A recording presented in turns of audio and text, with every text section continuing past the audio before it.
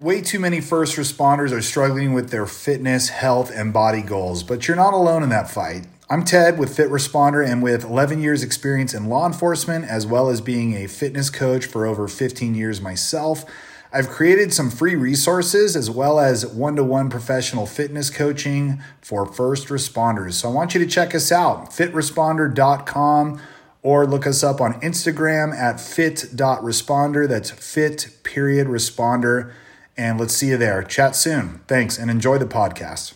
The Poorly Made Police podcast is for entertainment purposes only. This podcast has explicit content and is meant for a mature audience. The views expressed on this Poorly Made podcast reflect the opinions of the guest and host. They do not reflect the opinion of any department or entity. Nothing on this Poorly Made podcast should be construed as legal or marital advice. If something offends you, I kindly invite you to lighten the fuck up. If you want to support this very poorly made podcast, click the link at the end of the description and become a monthly sponsor of the podcast. Or buy yourself some nice poorly made police memes merch. Not only does it look good on you, it's also a favorite of wives, exes, children, nurses, nuns, IA investigators, defense attorneys, and the chief. And of course, take care of the fine sponsors of this podcast. Now sit back, relax, and enjoy the orgasmic sound of a Crown Vic.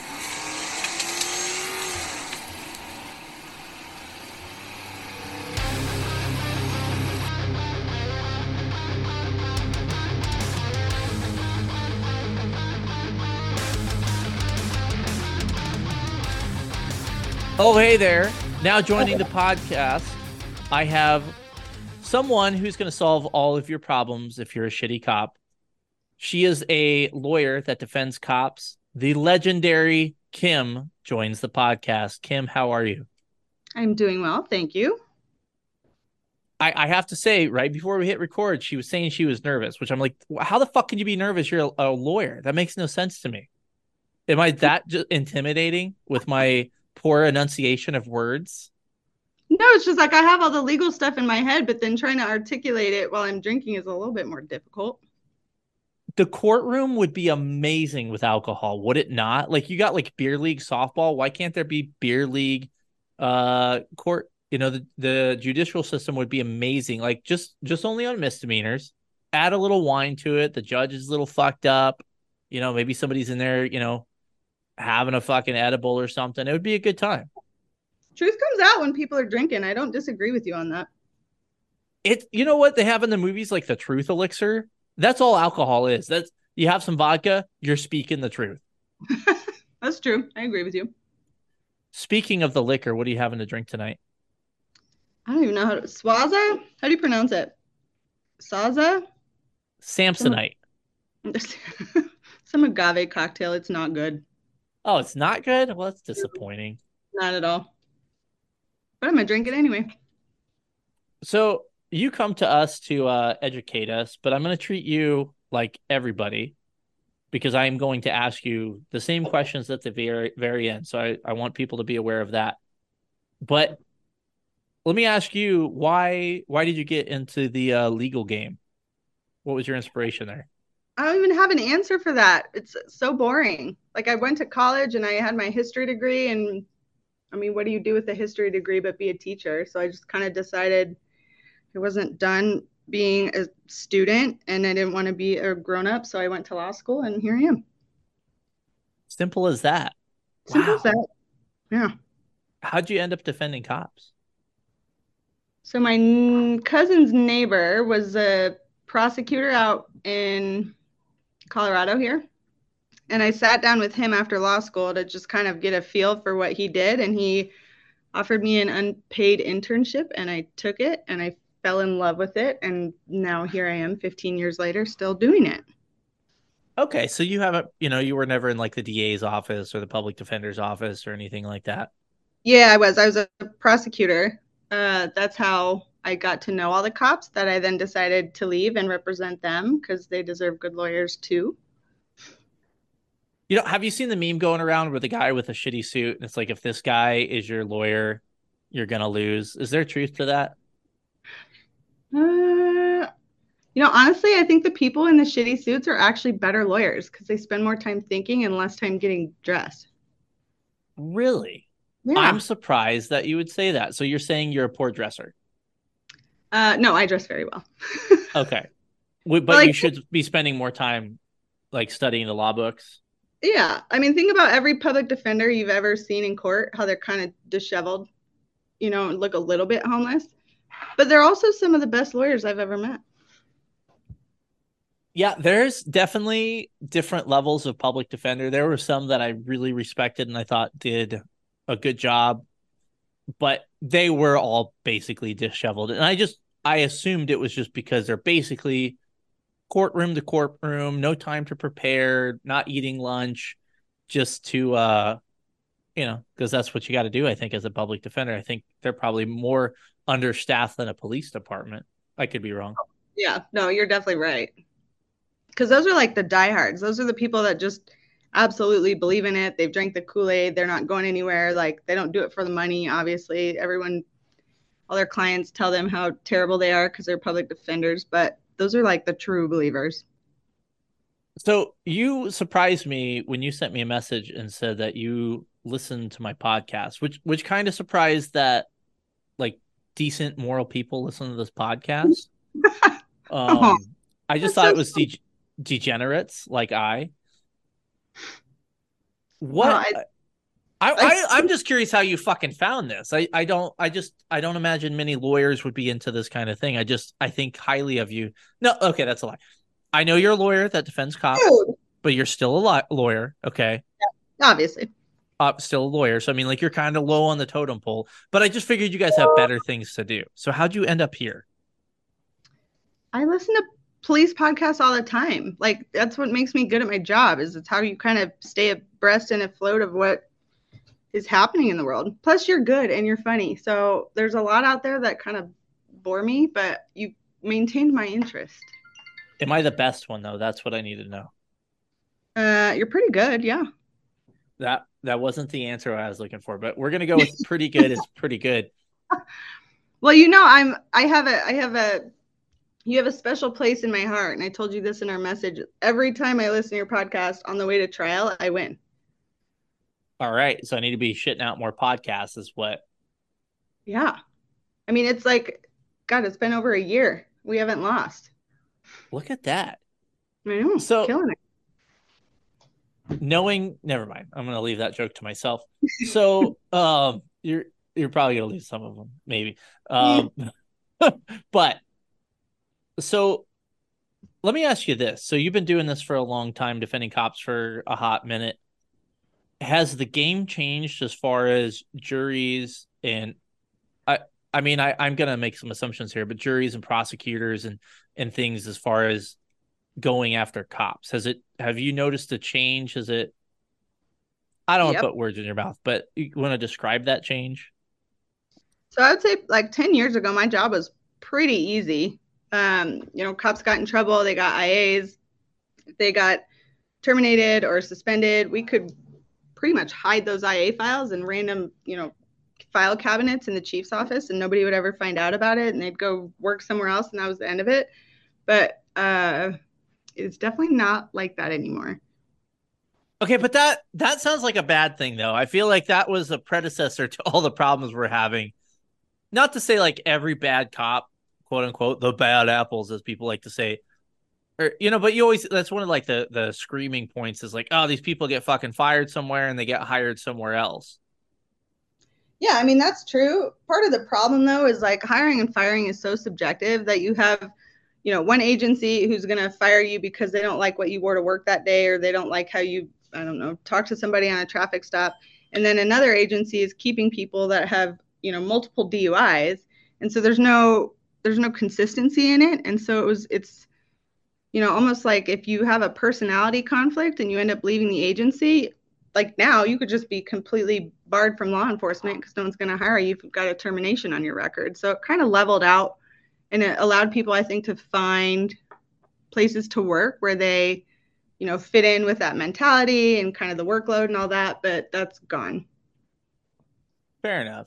And I get that too. You're right. Because, I was kind of going ACAB there for a minute there, but because you do hear that shit, and honestly, there's been a few cases where like somebody ends up getting in trouble, and you're like, how the fuck did this guy fucking latch on somewhere else?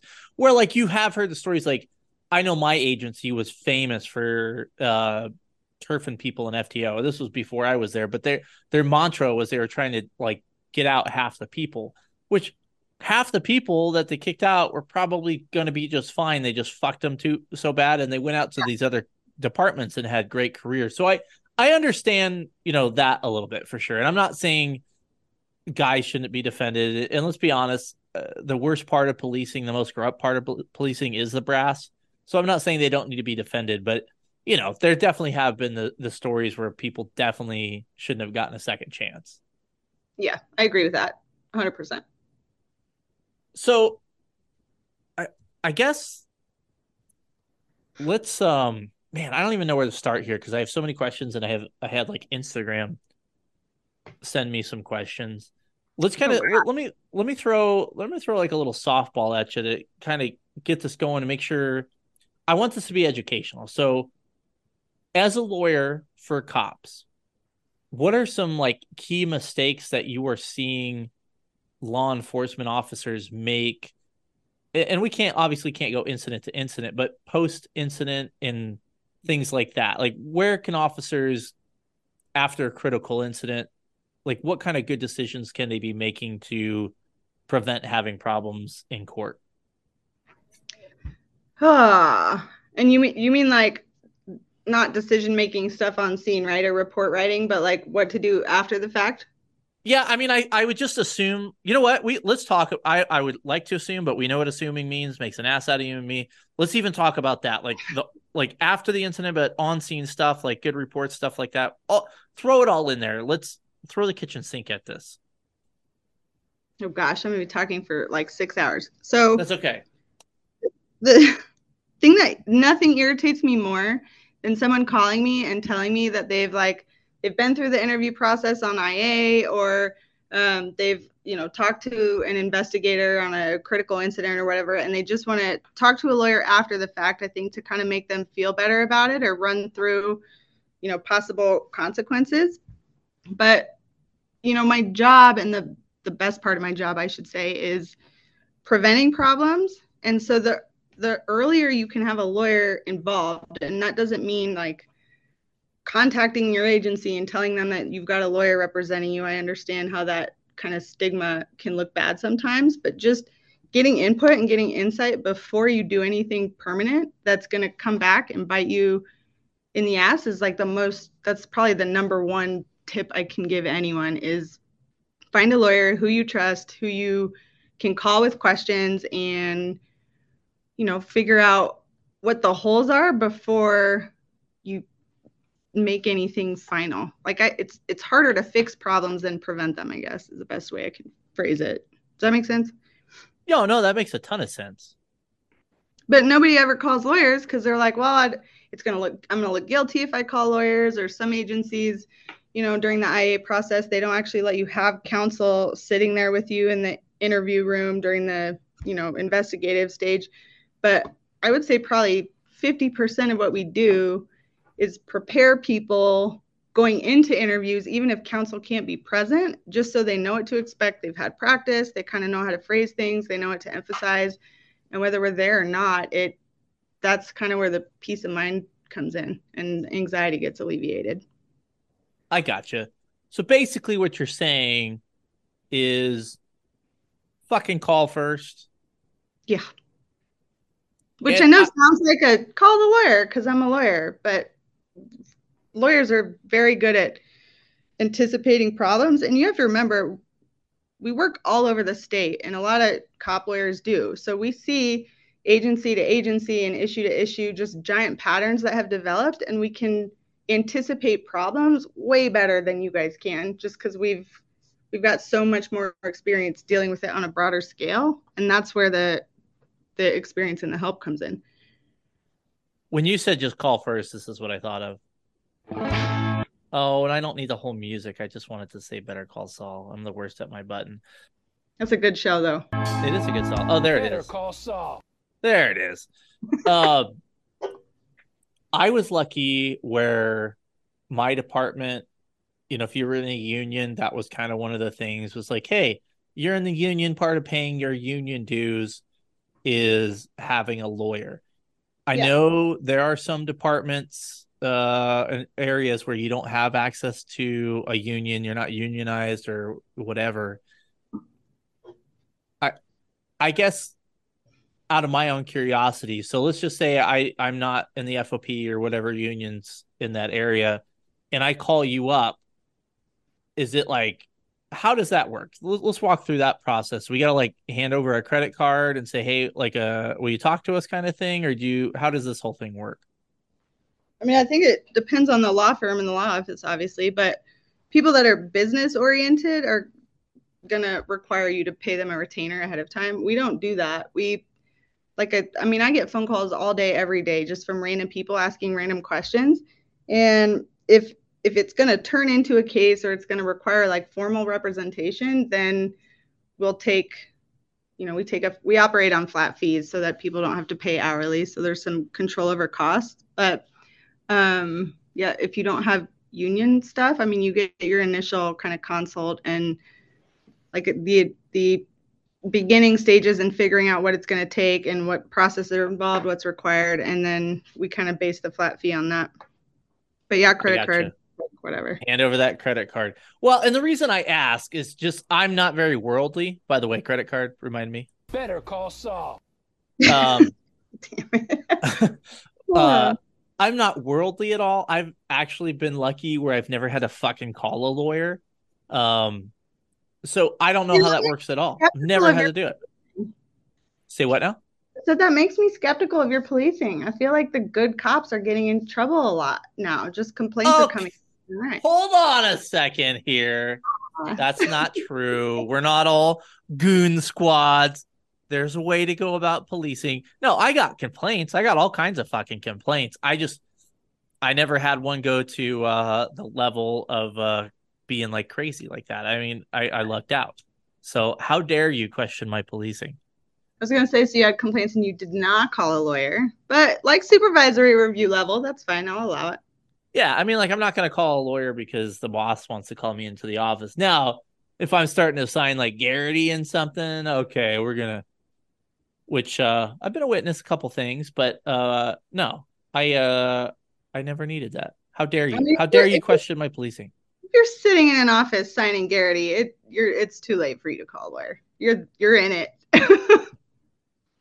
Well, you know what was funny is one time I went in on an IA and they had me sign Garrity and as a witness, and I was like, "You motherfuckers, what is this gonna turn into?" And it was, I mean, it was like a nothing burger. Nothing really happened, so it's fine. That shit Um, happens all the time, though. The agencies all over the place. They'll bring you in as a witness.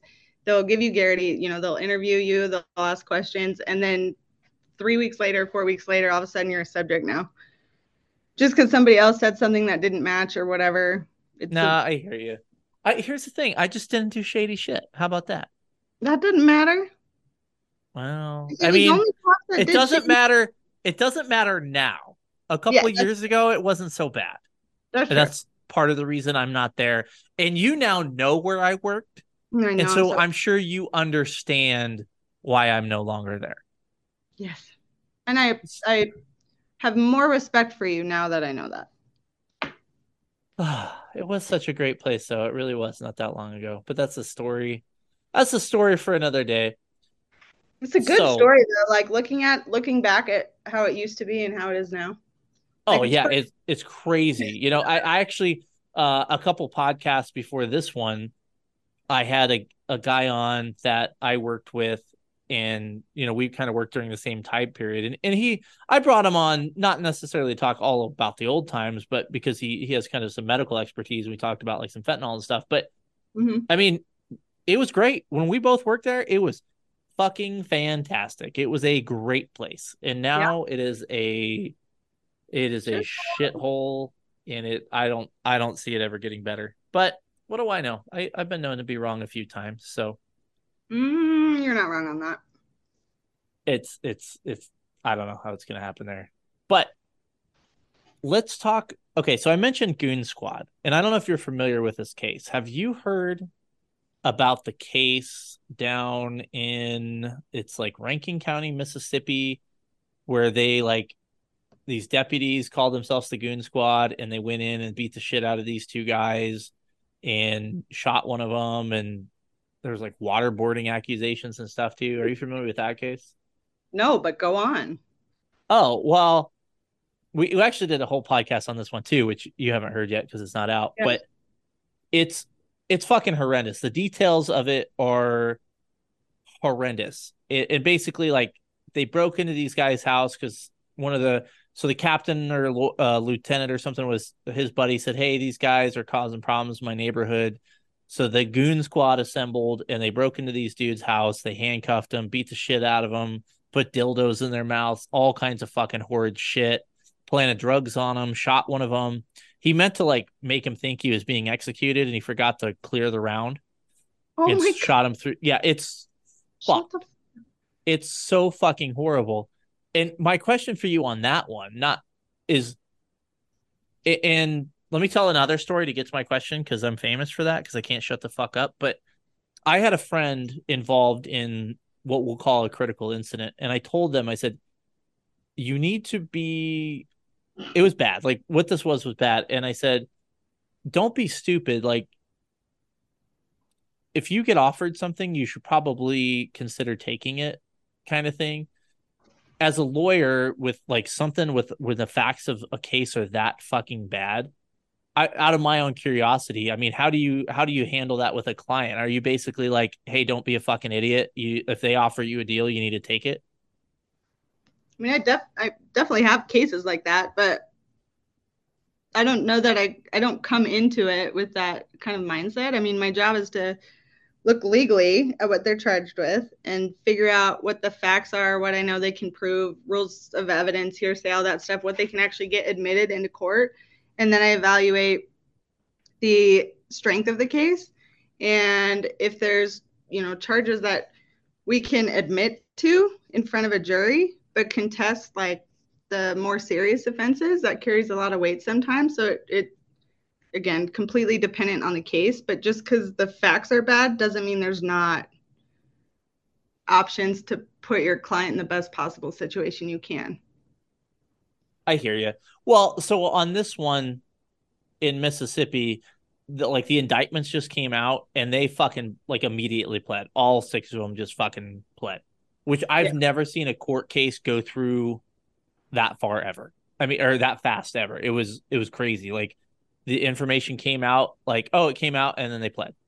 It's never seen anything like it in my life. So it kind of insane, but I'm glad you kind of put some context as far as what a lawyer is looking for in those types of situations. And that, What like, I wanted, plead, no, no, go ahead. sorry to interrupt. What did they plead to? Because situations like that, you either have some stellar offers on the table and you don't want to kind of push the boundaries, or the case was not as strong as the media makes it out to be. Well, what all of it was, let me pull it up here. I'm assuming it was a bunch of felonies that they Oh were charged. yeah, well, and they were federal charges. Oh, Um, there you go. That's different. yeah, yeah, it's bad. Let's see. Sorry, I wasn't prepared for questions. I'm usually the one that. All right, so they all kind of pled to different things. A couple of them pled to conspiracy to hinder prosecution. Hmm. Uh, and then one pled to guilty of home invasion and conspiracy to hinder prosecution. And then one pled to ag assault, burglary, home invasion, conspiracy to hinder prosecution. And I had a guy from Mississippi. He was kind of the main guest on that podcast, and he kind of read through everything that came out in court. So when they read the charges and the information through court, the guys, yeah, that's a factual thing. So it's this isn't one of those things where like, oh, it's like made bad. It was fucking bad. Like it was bad. It wasn't one of those things that we've seen so often twisted. Like this was actually sounds like pretty legitly horrible. Yeah. Well, in federal court, I mean, the benefit of federal court is you pretty much know what the sentence is going to be before you even get into the weeds with it. State court is there's a lot of prosecutors that say just plead guilty and we'll argue at sentencing. So you're looking at a range of 16 years to 48 years, and that's a big difference, but it's not like that on the federal side. I wanted to ask you about another case. Are you familiar with Ben Darby out of Huntsville? I am. Okay. Did you hear my podcast on it? I did not. Okay. I almost lied and told you I did just because I feel bad that I didn't hear it. No, it's okay. I I am of the humble opinion on that one, which just real quick, I'll bring everybody up to date if you haven't heard it. It was 3 or 4 years ago, a call of a suicidal guy. He called on himself, said he was going to blow his brains out or whatever, the typical thing. 2 officers respond before Darby. Darby's the third officer responding. They're talking to the guy in the house. Admittedly, they're not being super, well, I say admittedly, I don't know if they admit it. They weren't being super safe with their contact of this guy, but they were kind of standing in the doorway trying to talk to this guy. Darby shows up with a shotgun, pushes past the other officers, tells the guy to drop the gun, and within like 15, 20 seconds of him being there, smokes the dude. I was of the opinion that I didn't like that. I didn't think his tactics were great either. I wouldn't have pushed my way into a suicidal subject kind of call. I didn't agree with his sentence of like 25 years, but Yeah. I thought it was not a great shooting. After that podcast happened, and I mentioned there was an appeal, after that podcast happened, he actually won his appeal based on some jury instructions, but the DA said they're going to retry it. So we'll see on that one. The jury instructions that were left out were is basically talking about things officers can do. I don't remember verbatim what it was, but that wasn't told to the jury of, officers are allowed to use force and blah, blah, blah, and things officers have to think about. We'll see how that one turns out. What are you're more familiar with it. I think a lot of people listen to the podcast are kind of more familiar with it. What were your thoughts on that case?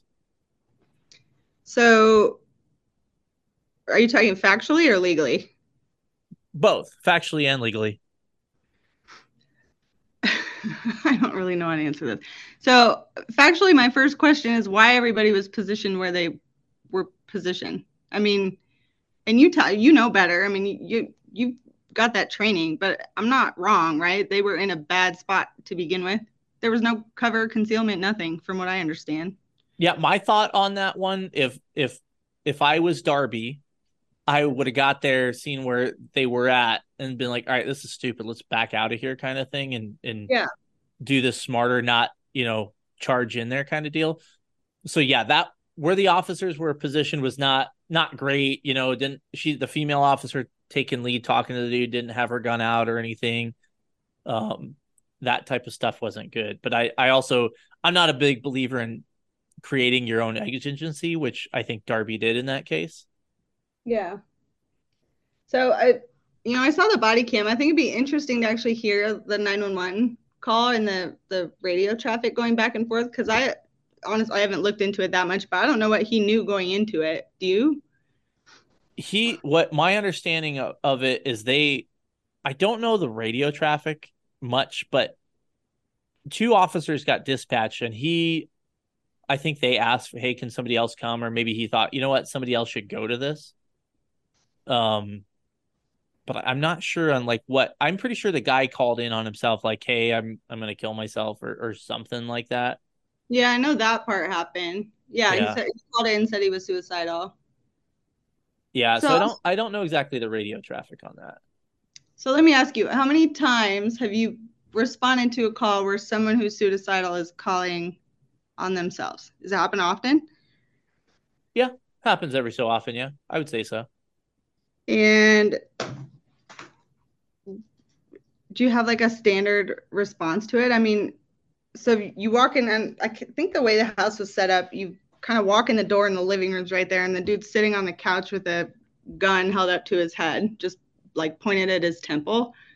I don't think it was an actual firearm, if I remember Yeah, correctly. it ended up being a oh, what the fuck was it? It ended up being he had fashioned it into some sort of a firearm, but it was like I don't know, what are the things you like, a flare gun or something like that? Yeah. Something like that. I don't know if it was a flare gun, but something along those lines, yeah. Yeah, but I don't think anybody who was on scene, and I think the other two cops that got there before Darby had been there for like a minute maybe, and they didn't know that it wasn't an actual firearm. Yeah. But so I've kind of two thoughts on this, right? I mean, the dude's sitting there, he's got the gun to his head.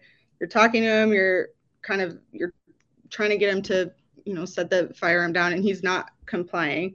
Well, it takes a fraction of a second for him to just turn that firearm or decide like they're not going to shoot me unless I take some furtive movement that's going to make them feel threatened. But how fast an officer could actually die in that situation? I mean, that's not. I don't think the perception of a threat for Darby at least was unreasonable. Do you agree with that? I don't think the perception of the threat was unreasonable once he put himself in harm's way. But Right. he basically tried to, he felt like he needed to take over this call, which I'm telling you, based on like my training and experience and based on the facts of this thing, hey, let's get out of the fucking house. I mean, like there's been times where we get called about somebody that, has a gun, they're feeling bad or something. Okay, call them. Not why are we making contact with them at the door kind of thing to get blown away. It just me personally, I don't like that rushing into it. I don't think I don't know that I think Darby needed to like go to prison or anything, but it wasn't like good policing. In my humble opinion, it was like, yeah, I get it. Like the guy has a gun and it could be dangerous, but Darby put himself more in the room than the other officers were. The other ones are at least at the doorway. Brick house. They could have backed out, or I think it was a brick house if I remember. Yeah, You're I right. remember. Easily could have turned into something, but he kind of rushed into that thing, in my opinion. And we can't do anything about it now. But I'm curious on your end, and I guess I don't want to say we have a disagreement about this, but there was some information that the DA had said, you know what, we'll charge you with this lesser crime. You won't have to go to jail, but we don't want you to be a cop ever again. And Darby says, no, bullshit. And it obviously went to trial and he got convicted, which we'll see how that ends up playing out if they actually go after him again. But he's out now. What I guess, what are your thoughts? That was kind of where I was going with how do you deal with people where they think they're right, but maybe they're wrong in taking deals and stuff like that. I mean, it's up to them, right? So my job is I advise them of the pros and cons of each. I say, here's your 5 options. And with each option, here's the benefit of taking it, here's the benefit of not taking it. And I don't tell them to go to trial. I don't tell them to take the offer. I can't tell them what I would do if I was in their shoes, but I can present them with, the options. And I tend to make it pretty persuasive. It's not hard to figure out what I think they should do, I guess, by the way that I'm advising them. But I mean, ultimately, it's up to the client. Cops are pretty hard headed, right? So you end up with a lot of officers that are in these shootings or get charged criminally, and they very deeply believe that they didn't do anything wrong because the threat was real and the perception was real. And to them, it was, it's a you or me kind of thing. And so it's hard for a lot of cops to say, I did something wrong or plead guilty to a crime when they legitimately felt like it was a you or me type situation. And so I understand that. I mean, you have guys like Darby who are rolling the dice at trial, but he had the support of the mayor. He had the support of the police chief. There's people around the country, I think, that came and testified for him. So it's hard in those situations because you have law enforcement who are, kind of on your side and supporting you. But then you have civilians sitting on a jury trial who really don't have any experience or expectations like walking into it, and they don't know. I mean, I don't know if you saw it. There was a news article about one of the jurors in that case that wrote a big long letter about, why they made the decision or how they made the decision and what stood out to him during that trial. And like a fraction of it had to do with the actual use of force. It was shit leading up to it and stuff they learned after the fact. And it was just things that I think, looking just at the use of force, like it was totally irrelevant, but it obviously colored the way that they thought he was as a person. And in my opinion, ultimately affected their verdict. Which I want to talk about, juries. I'll try to remember to get back on that. But I wanted to kind of ask the question kind of in the same vein of the last question was, I'm a big believer, and I don't know how well this actually plays out in the legal system, but I've seen some cases where, like, and this not just only cops, but it's like clearly somebody was wrong. The evidence is pretty great, Yeah. and people won't admit they're wrong. I've kind of told myself, and I hope I stay true to this. If I fuck up, I'm going to tell the truth about it. Can that help you in your experience if somebody's just like, hey, look, and from the get-go, not through, because you see this after trial, right? After a conviction where people are like, I'm sorry, I fucked up. Well, before we even get to that point, hey, I messed up. I made a mistake. Do you see that working well for clients ever? Yeah. I mean, but obviously it has to be sincere and it has to be in the right situation. I mean, you've got, when people die as a result of your actions, saying you're sorry and you fucked up it means a lot less than, you making a bad decision and there's like a minor assault allegation and you can make it right with, community service and apology letters and all that stuff. So, there's obviously a wide gamut, but yeah, there's definitely a time and a place for it. And I think the public appreciates when that happens. The media, reports on it, but obviously the media says what they're going to say anyways. But yes, I agree. Okay. Because I don't know. Like, I get it. Like, that's one of the things of being a cop is like, you catch somebody quote unquote red-handed and, like you'd have some of your criminals be like, yeah, you got me. And, they're just going to go in and plead and go do their thing the next day. Right. But, you'd always see it where like people are just they get so caught up into whatever story they've told themselves on why they're right for doing whatever they did, that it kind of got, at some point, it gets a little disheartening where you're like, dude, you fucked up, man. Like, and I always told people, like, yeah, you're under arrest. You're not a hardened criminal. Like, I don't think you're a bad person. You made a mistake, but this is kind of the deal. You gotta pay the price for making a mistake, and you got to go through this legal process or whatever. But, some people just got so like caught up into like the fabric of their own lie or what they tell themselves to justify it. And I'm just curious, from a lawyer's end, you see that stuff. I gotta imagine that's kind of hard to like bring these people back to earth and be like, hey, you're gonna make this a whole lot worse. Yeah, I mean, I don't really know how to comment on that. It's really hard. So the criminal process obviously takes a very long time, right? And so if you've got a cop who's charged with, I don't know, theft because he was falsely reporting time, that he worked that he didn't work, or overtime or whatever, that the stress is still there, right? But it's different if you're looking at a manslaughter case or a murder case where you've got mandatory prison and the offer that you get is, there's almost no difference between the plea bargain that the DA is offering you and the actual maximum sentence if you're convicted. And so you can have, it's like the struggle between, I want to make amends to the family because I feel bad for it. I also feel justified in what I did. And if I felt that same way in that same situation again, I would act the same way, but I can see how I could have handled it differently. Like those competing interests and competing thoughts like really fuck with a person as time goes on and the trial process, gets continued and continued and continued. And so it, I think it depends on the person and it depends on the circumstances, but yeah.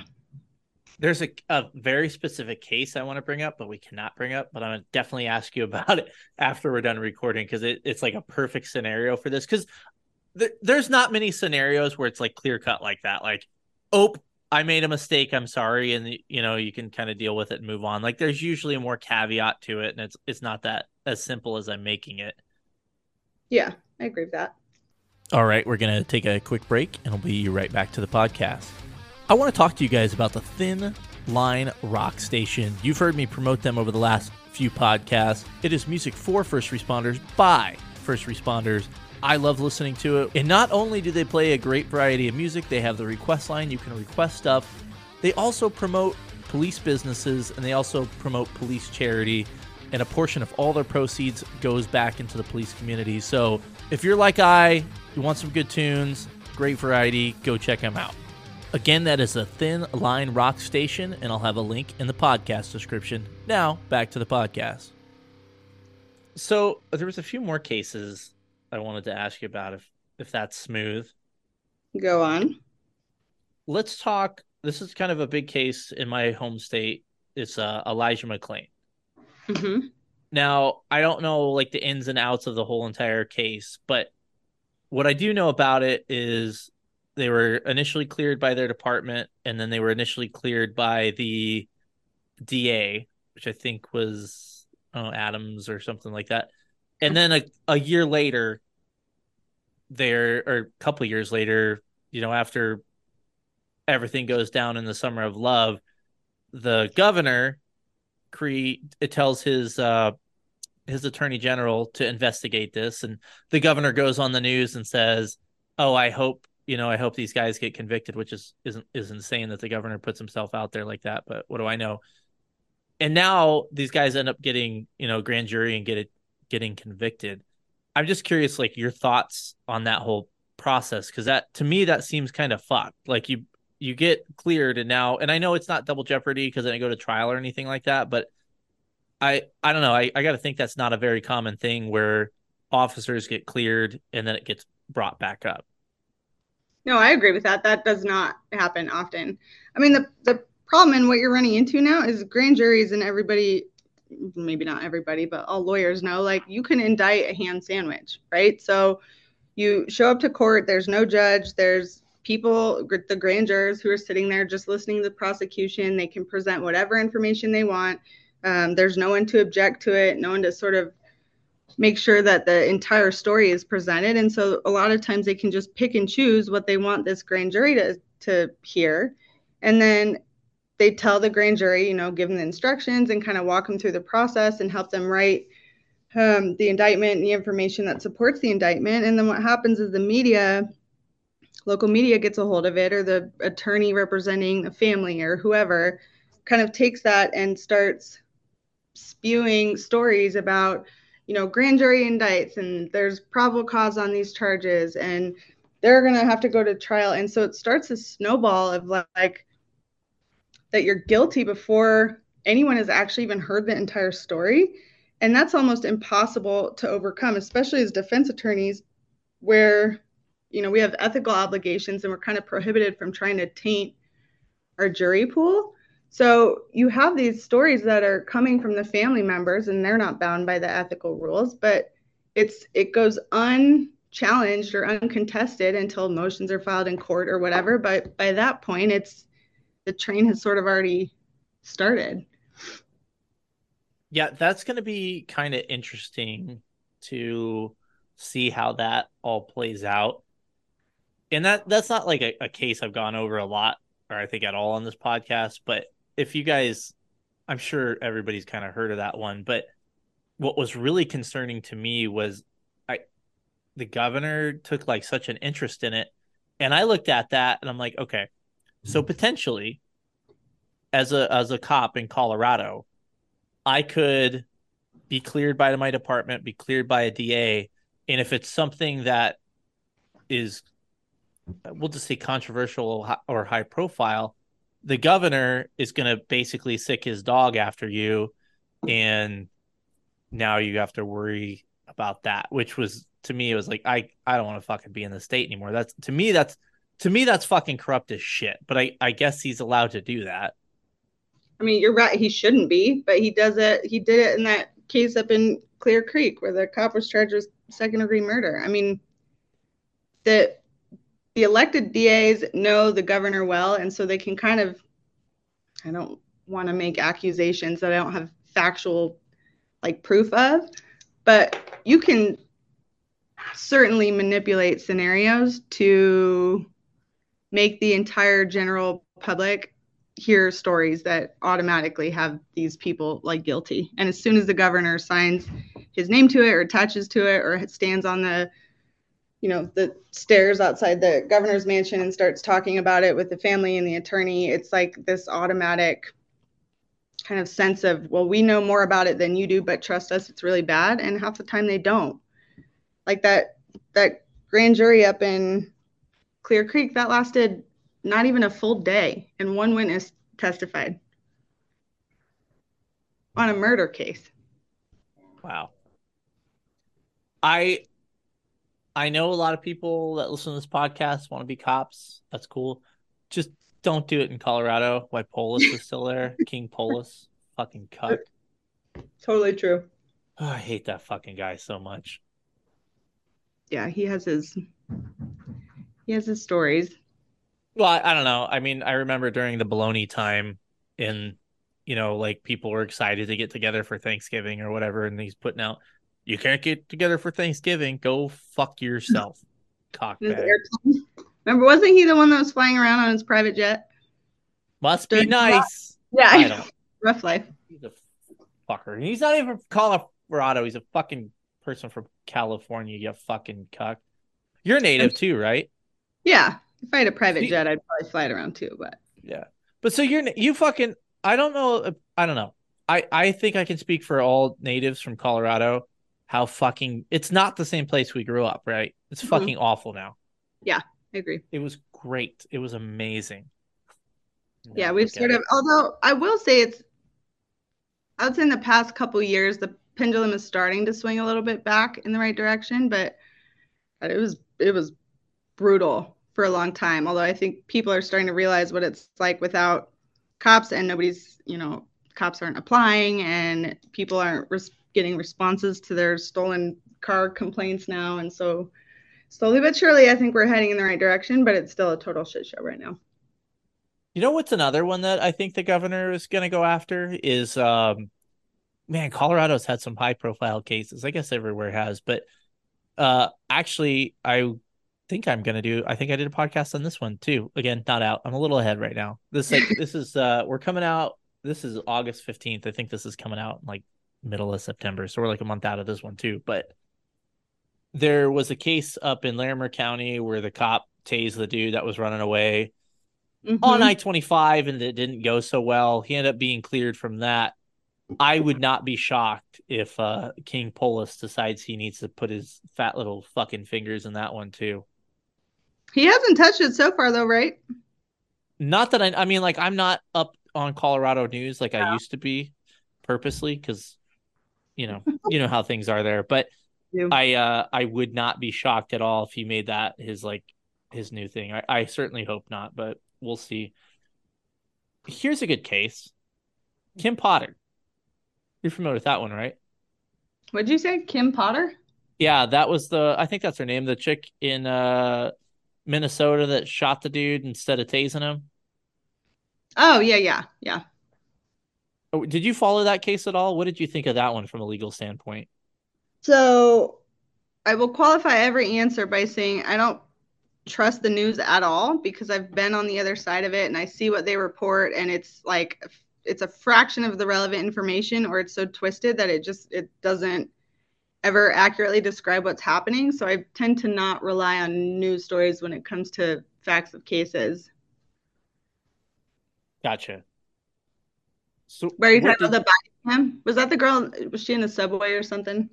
No, this was the one where they had the guy in the car that had a warrant for some kind of gun thing, and he wasn't getting out of the car, and they went to get him out of the car, and she yelled taser, taser, taser, but she accidentally had her gun out and shot the dude. Oh yeah.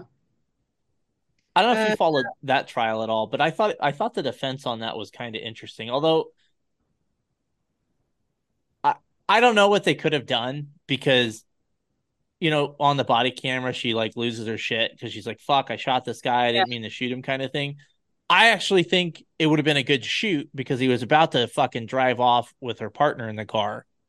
Maybe dragging him along, kind of thing. At that point, you're fearing for your partner's life, but I guess she didn't see that. So it was like, fuck, that could have been a justified shoot. But, I don't know how you could overcome in trial that body cam footage of saying, shit, I didn't mean to shoot that guy. Well, that's what lawyers are for. Apparently, well, hers didn't do so good. Although she's already out, she's already done her time, and we're still talking about it. But she went in, did her thing, and now she's out. So was that a manslaughter conviction? I think it was. Yeah, because it was accidental. Yeah. Well, yeah. Air quotes. Yeah, air quotes. You want to talk about the patron saint of fentanyl?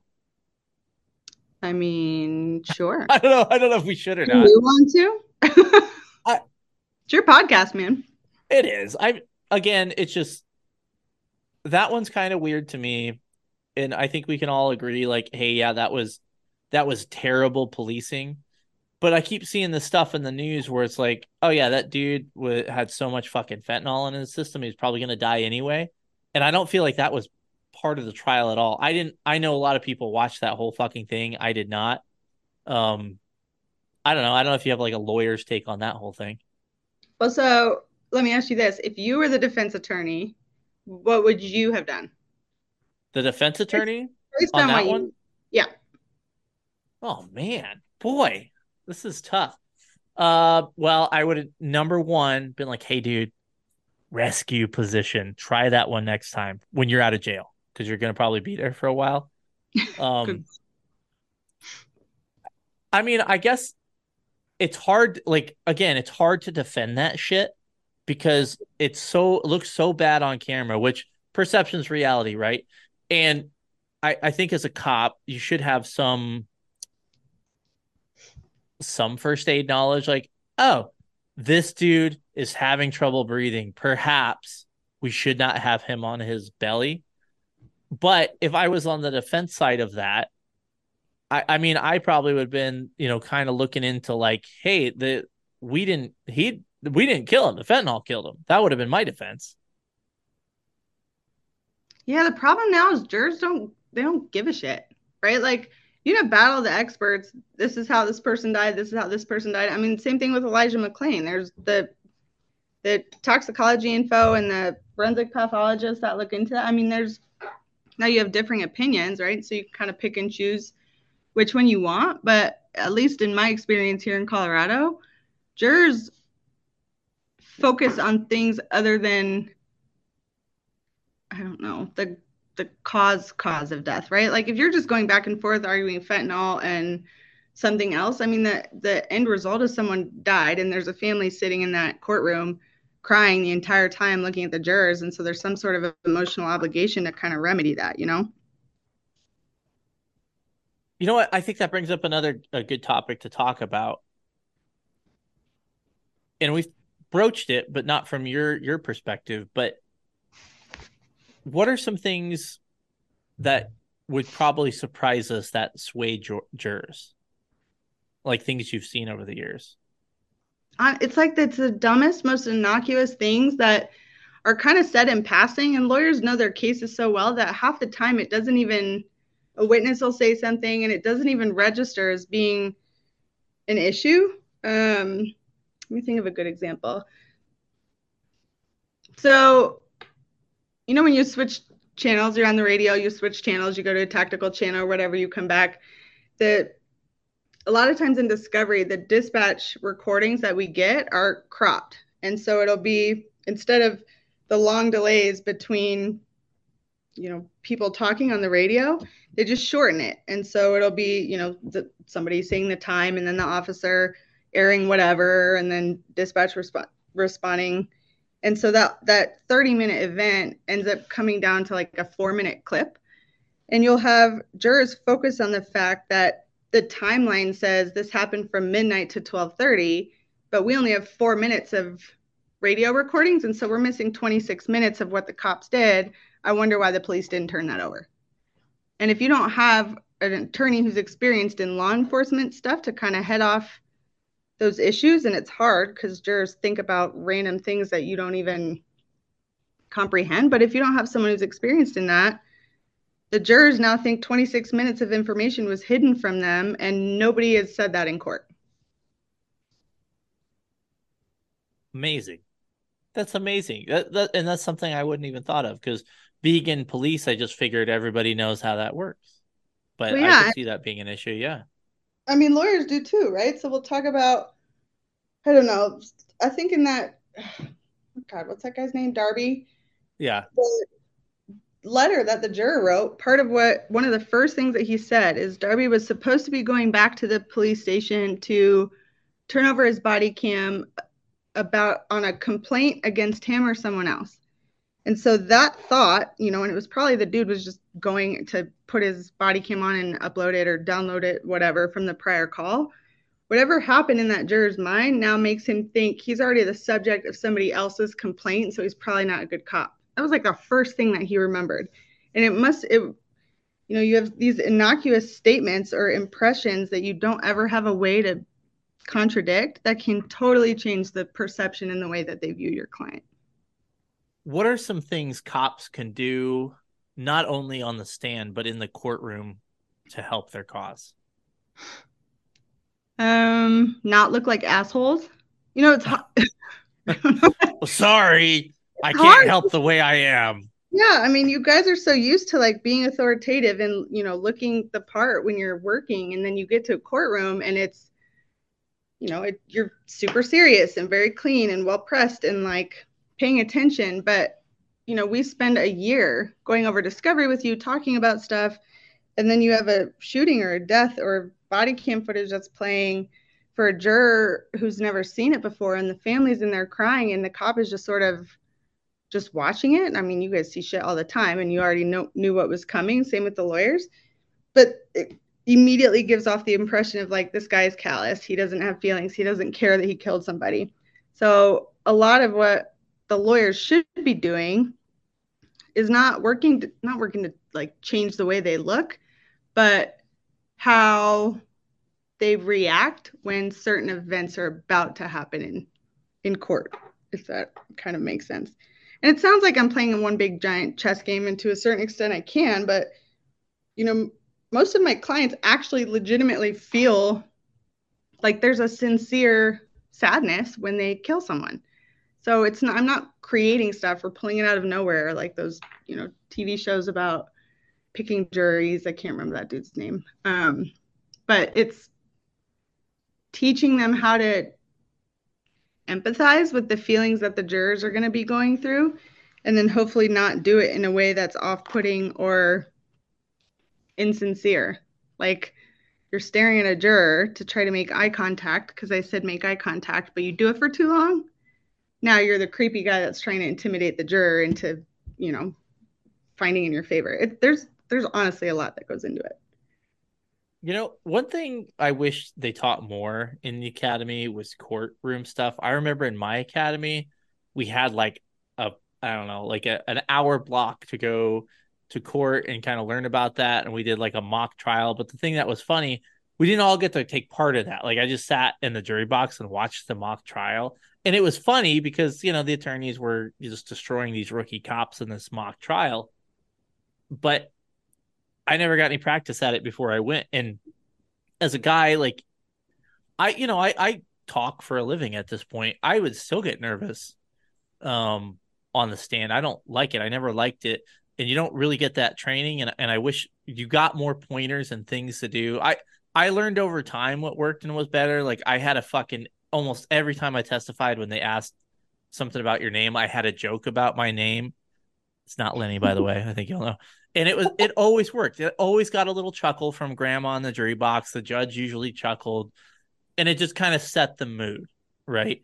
And you're right. Just the eye contact thing is huge. You give an answer, pick a juror, look at them. The next one, look at a different juror, and you get better at it through time. But I run across a lot of cops, and not necessarily in the circumstances we're talking here, but just in their daily functions of going to court. They get mad at the whole thing, which I get, but you got to understand it's a fucking game, is it not?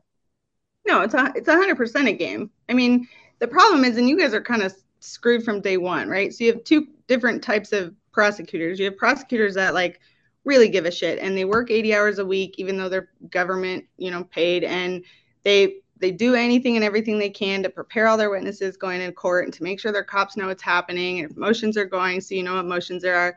Then there's the other half that's like, this is an 8 to 5 job. I'm going to get done what I can get done during that time period. And if it doesn't happen, it doesn't happen. So you end up with these misdemeanor trials or motions hearings and cops that have never testified before. And they're called by, victim witness or whoever and said, be here in 2 hours. And they don't really know why they're there. And they barely read their report. And then the prosecutor just throws them on a witness stand. And it's, having been a DA, it's easy to kind of get in the mindset that everybody in that kind of area of law has been in court a lot. I mean, I assume cops have testified a million times and probably more than I have, but it's this obviously inaccurate perception, and then you don't prep people going into it. And so cop doesn't really know what to ask, and the prosecutor's wondering why the cop's not explaining things, and nobody really knows what's happening if you don't put some time and energy into it. And you have that one bad experience, and that cop is going to hate going to court like until the end of time, just because unless you're on a bunch of DUIs, you're not going to be in court over and over and over and over. And so not having like the avenue to get experience in a non, I guess, judgmental way sucks. I mean, sucks for you guys. Yeah, that is definitely one thing I think they need to emphasize more, because you do it a lot, especially if you're a busy cop.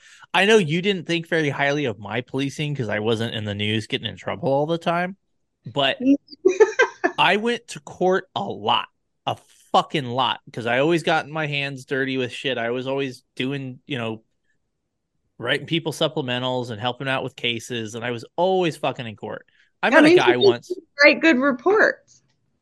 Fuck you. That is not true.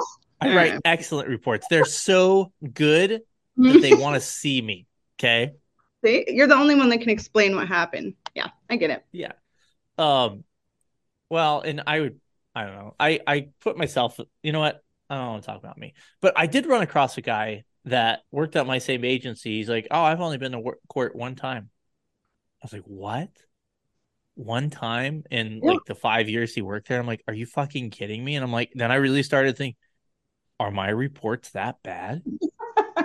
Maybe they are. I don't know. Fuck. Well, it depends on what you're doing, right? You're doing DUIs, you're going to be in court a lot more. If you're like the guy who's going around the block, so you're the fifth person on scene, you're probably not going to be in court that often. I kind of think that was the situation there. Not to point fingers or anything, but it could have been. Yeah, 100%. There was some. I'll let you kind of take the lead here, because I know there was a few things that you wanted to kind of get out and talk about, just to make officers aware of some things that could help them potentially doing their jobs, and God forbid they're in one of these kind of critical incidents. What kind of information can you put out there to the millions of listeners here? So a lot of time with use of force stuff in self-defense and defensive persons, a lot of times it boils down to how you legally evaluate who's an initial aggressor and who's not, right? Who starts the confrontation and who doesn't. If you start the confrontation and you decide to withdraw from your encounter and you tell them you're withdrawing from your encounter, then fine. If somebody attacks you, you're allowed to use self-defense. But if you're the one provoking it and you're the one starting it, you legally are not allowed to stand back and claim self-defense, right? So if a cop walks up to, I don't know, Joe Schmo and starts an argument or provokes some sort of altercation and then shoots the person or, hurts him trying to take him into custody and tries to claim self-defense later, the court's going to look at that as, or I guess the lawyers will look at that as, well, who is the initial aggressor? Who started it? And that analysis and that evaluation is for civilians most of the time. But when you have a cop who's charged or a cop who's being investigated possibly for criminal charges, like 99.9% of the time, the cop is going to be the initial aggressor. You're doing your job. You're confronting a suspect. You're, trying to figure out what's happening. And you can't really do that unless you're starting the communication or contact with the suspect. So by virtue of cops being initial aggressors legally, you run into problems with them then later claiming self-defense because juries say, well, they're the ones that started it. And that's how the jury instructions read.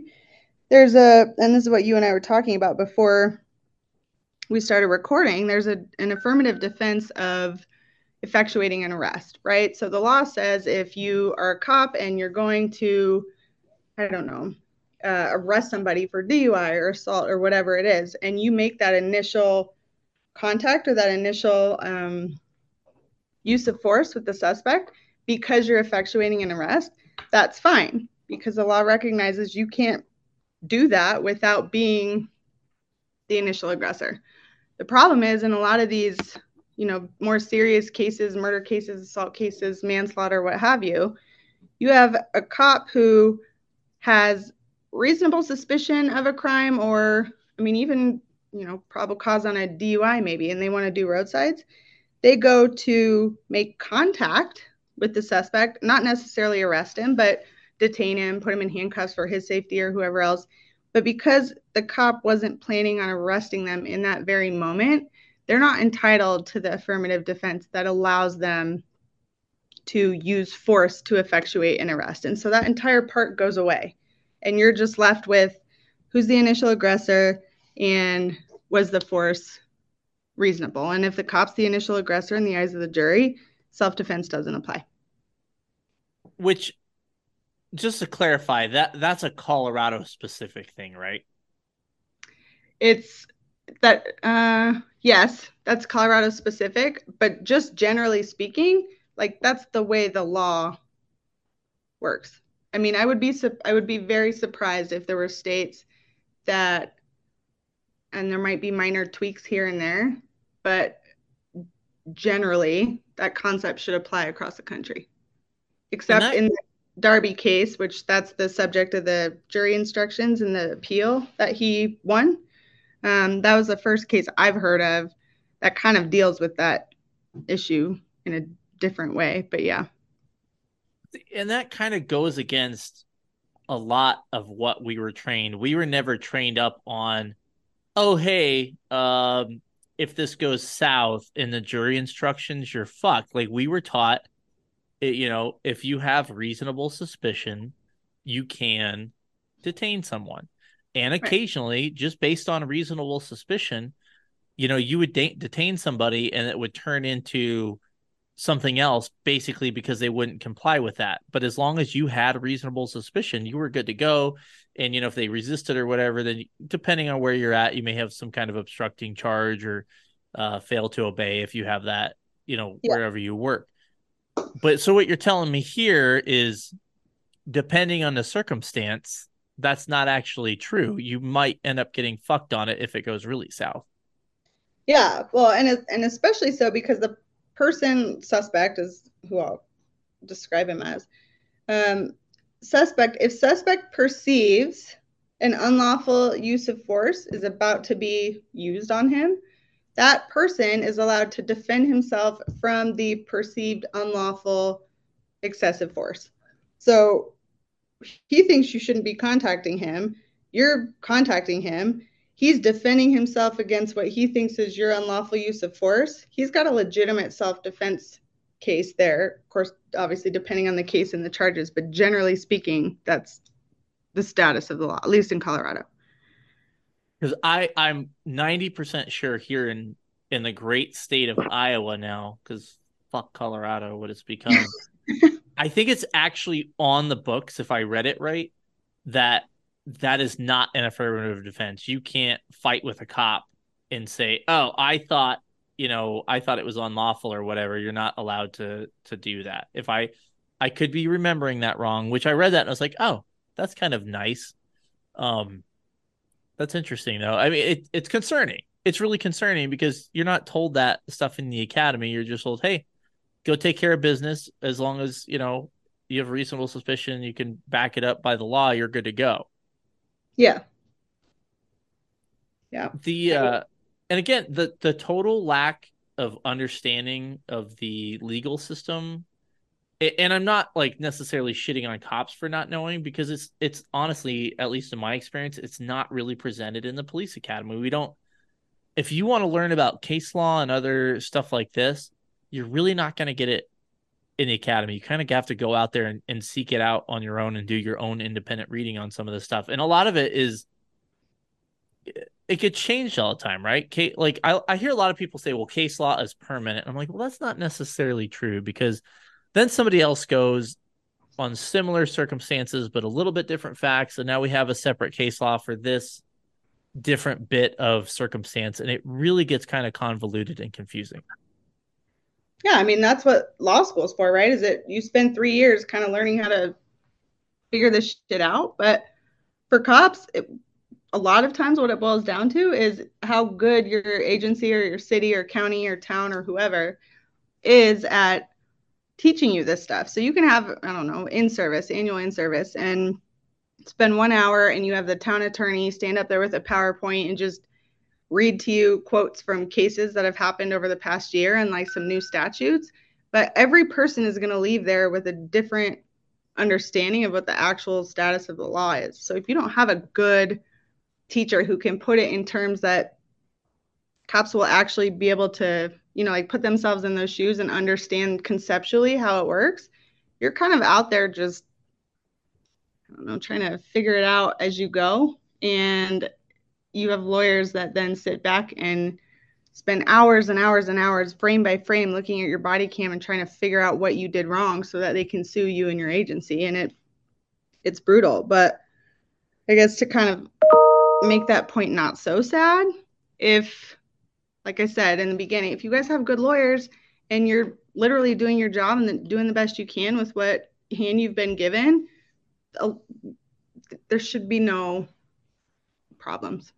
You shouldn't have to worry about jury instructions gone awry.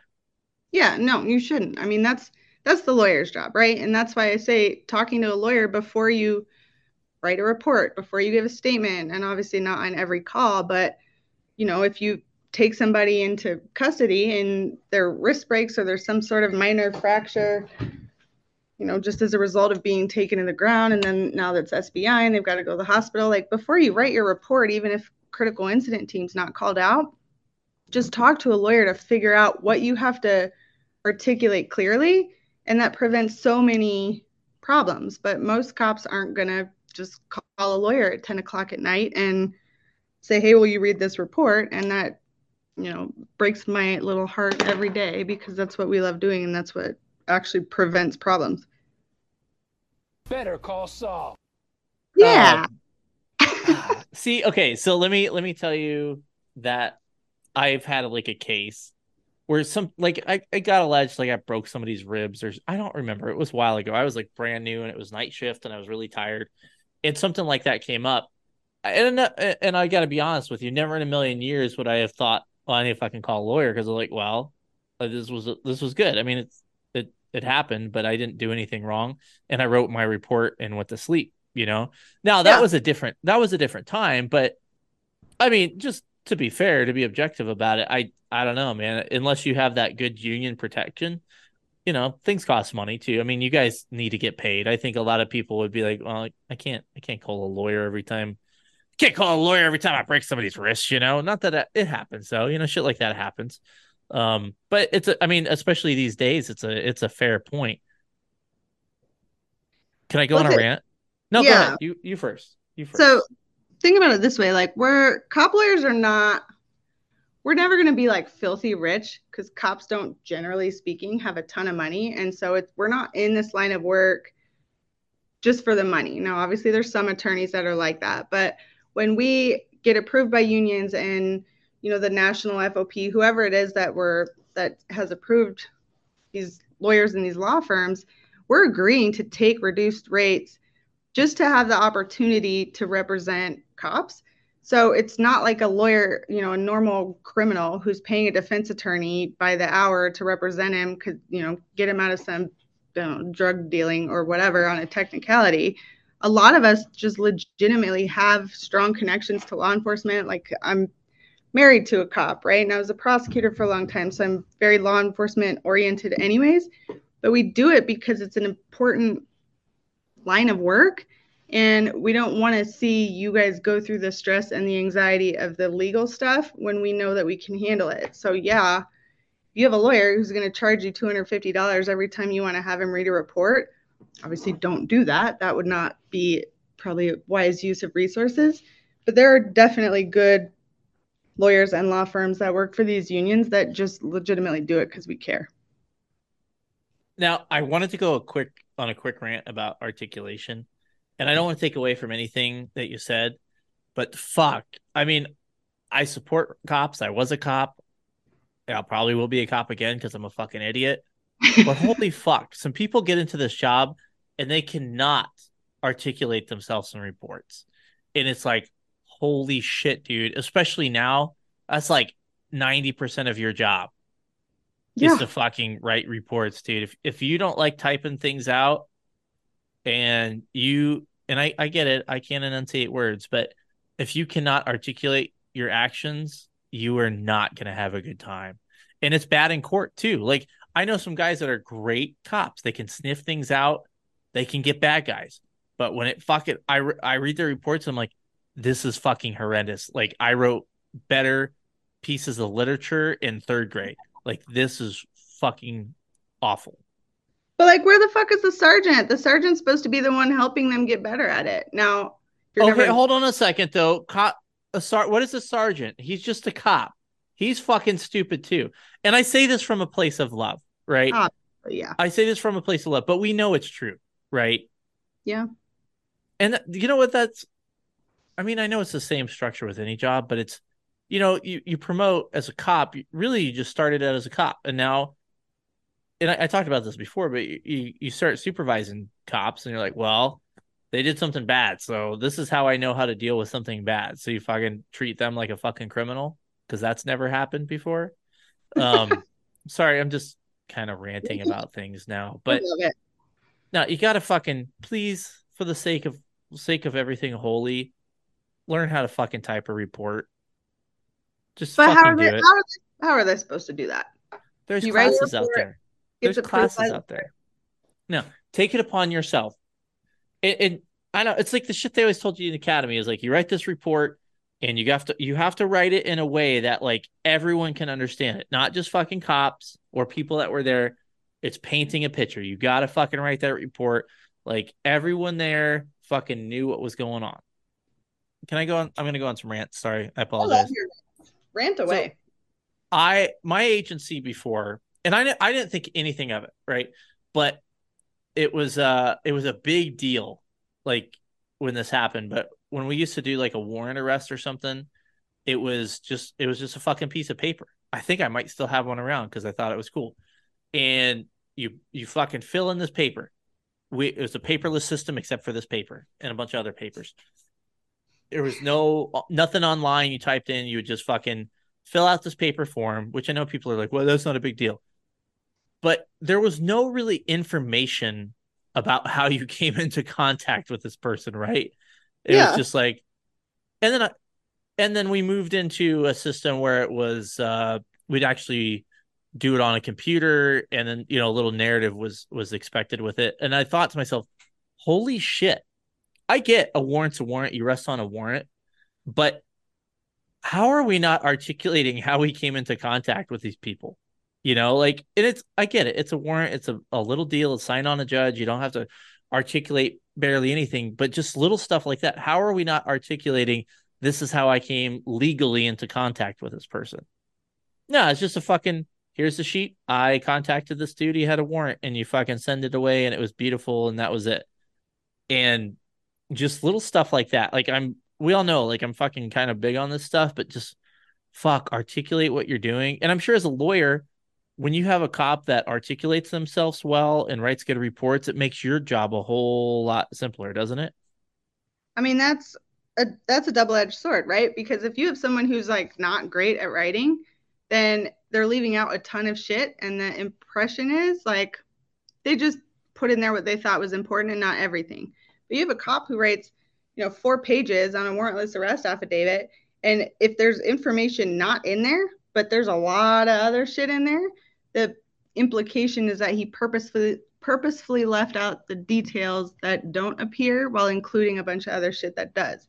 So again, I mean, lawyers are trained to argue. You would put me on any side of a case and I'll figure out how to argue it. That's what I get paid for. But you're arguing. I can't believe this argument that came. It came out of left field. You're so good at arguing. Like, how could we argue with good reports? But here it is.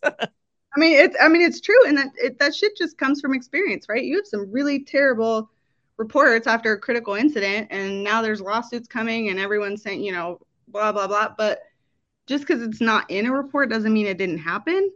But the way that the report describes something, that's probably more important than the actual details. If it's left out, then you can describe it later. But once you put it in writing and you say how something happened, that's how it happened, and you should not be changing your mind.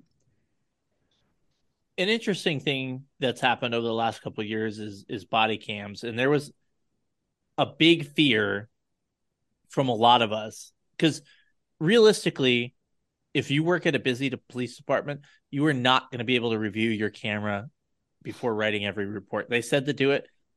You want us to go to calls or not? There's no way you could do it. Yeah, I would on some circumstances where I'm like, I want to just make sure I get this right. But are you seeing that? And I know you. Well, maybe you know what? I'm overthinking my question. Are you seeing that where somebody will put something in a report and then the body camera is maybe just like a little different, or it's because that was the thing, is we're not going to remember fucking everything. We never did even before body cameras. Is that coming into play where guys are getting hammered for the discrepancies between reports and body camera on minuscule shit? Personal opinion, it should be different. I mean, if it's identical to what the body cam is showing and it's clear that you've watched the body cam, your report is nothing more than you just typing out like the summary of a movie or a TV show. Like it has nothing to do with your memory. But if the purpose of writing a report is to document your mental state, what was going through your head at the time, like what you felt was important, that information has nothing to do with what's actually captured on your body camera. So we go to shootings all the time, right? And the cops all have body cams on, and some agencies let the officers watch their body cam prior to interviews and some don't. My personal preference, and again, I leave it up to the client, but I kind of explain this to them. I don't want them watching their fucking body camera before they walk into a shooting on a critical incident, because there's going to be so much external information in there that they didn't remember happening, and it fucks with them, right? Like I can't believe I don't remember that guy there or that car there. And then they go down this spiral of what else am I wrong about? Blah, blah, blah. And so what matters during report writing or these interviews is what you remember and what your perceptions were at the time. And if you articulate that and then the body cam is different, obviously, you go back later and write us up. I watched my body cam. I neglected to include this, or I noticed this was different and I wanted to correct it. That's fine. We do that in critical incidents all the time. But if it's identical, like that's, as a defense attorney, that would cause me, I would hammer that on cross. And just to speak to that a little bit, I had a case that I'll call was very close to being a critical incident. And well, it was critical. It's critical enough. And when I went to testify in court about it, I watched, my body camera prior, and something happened in the video that and this is a case that sticks with me to this day. I had no recollection of this thing happening, even though it was very loud and the person saying it repeated it over and over again. And I was like, how the fuck is that not in the forefront of my memory? Yeah. And that goes to show you, and the one problem with the body cameras is, it's quote unquote unbiased, but we only have so much bandwidth, right? We can only take in so much information at the time, and our brain's going to dump what is not important to us at that moment, so you can get through, what you're doing. And that's the thing I don't think juries understand. Is that something you would talk to juries about with the body cameras and stuff?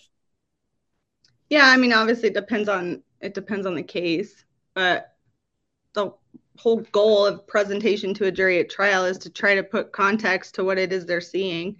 And you have cases all the time where the body cam timestamps are off from one cop to another, and everyone thinks they're synced. And so you kind of look at it together and you think, oh, well, this guy, obviously didn't perceive a threat.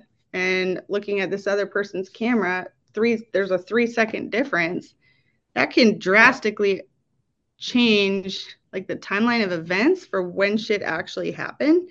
And juries need to be informed of that, but obviously only if it's important. I mean, the hardest part is the best way to put it in the context of your client or what the client was thinking at the time is to put the client on the witness stand. All right. That I want to talk about that a little bit, because I'm curious for your take on it, because I feel like there's different thought processes on putting your client on the witness stand. I felt like very often in the criminal prosecutions that I was a part of and privy to watching a lot of the trial, very rarely did the defendant go on the stand, where I feel like in most of the law enforcement trials I've seen, the cop almost always testifies, right? Yes, I would say that's true. And it hurts us when cops testify. It hurts because juries think that they're like, they testify all the time and they've been trained to say what they want to say. And because they're justifying a shooting, they don't feel bad for killing somebody, or because they're talking about their use of force. They're trying to hide the fact that they were intentionally trying to harm this person. Like, no good ever comes of it if there's any other possible way to start getting in your arguments through other people. Criminal defendants, obviously, you don't want them testifying for a number of reasons, criminal histories, whatever. But I think the general expectation is that defendants don't testify.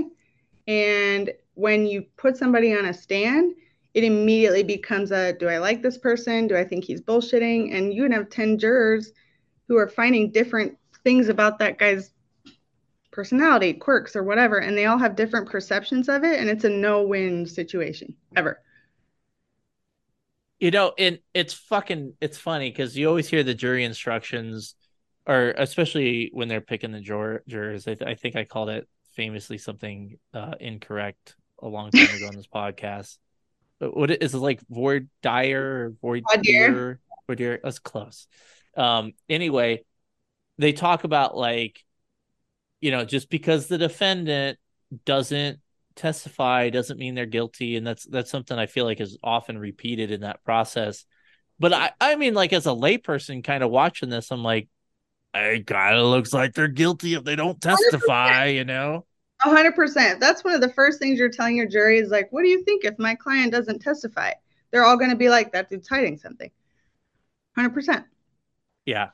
I don't know. It's kind of a funny thing. And I don't think you're going to get anybody if anybody honestly says, no, I get why they wouldn't testify, they're full of shit. I think, just looking at it objectively, like, yeah, it looks bad if you don't testify. I mean, but by the end of a trial, think about it. You're in a felony case, you've seen 8 witnesses, and all of them have been like thoroughly cross-examined. Like, a lawyer is going to make 8 people look like an idiot, and you're going to go, I wouldn't take this. I don't want to deal with that shit. Even if it's not, like a heated cross. Just That's lawyers true. are very good at manipulating the situation. And you take a juror in jury selection and you just start asking them a bunch of questions and making them explain themselves and kind of get them to feel that stress. And then all the other jurors are going to kind of instantly bond with the person who is under that stress. And then you use that in closing when you talk about why a client didn't testify. Look at that. Learning has occurred. I like that. See, you should go to law school. You can work for me. You sure about that? Wait, hold on a second. You offered me a job? Did I get the first job offer via Poorly Made Police Memes podcast? Yeah. Is that an official job offer? It is. I will write you a letter and I will notarize it. Will you pay for my schooling? That's a hard pass. See, I think we'd have a deal. I would think about it then. I would love to be a lawyer. I can't articulate things. It would be great. I love yelling and arguing at people. It's the best. It is the best. It's the best. Yeah. You'd be good at it. Are you sure about that? Yeah, you'd be good at it. You have a whole audience of people who listen to you and trust you. Even when you don't know what you're talking about, they listen to you and trust you. That's all it takes to be a lawyer. But I always know what I'm talking about because I'm always right. You are always right. I'll give you that. No, I'm not. I'm wrong frequently. Well, you can't change your own mind. Say what now? Rule number 1 of being a lawyer is like, don't flip flop and change your own mind. Oh, I do that all the time.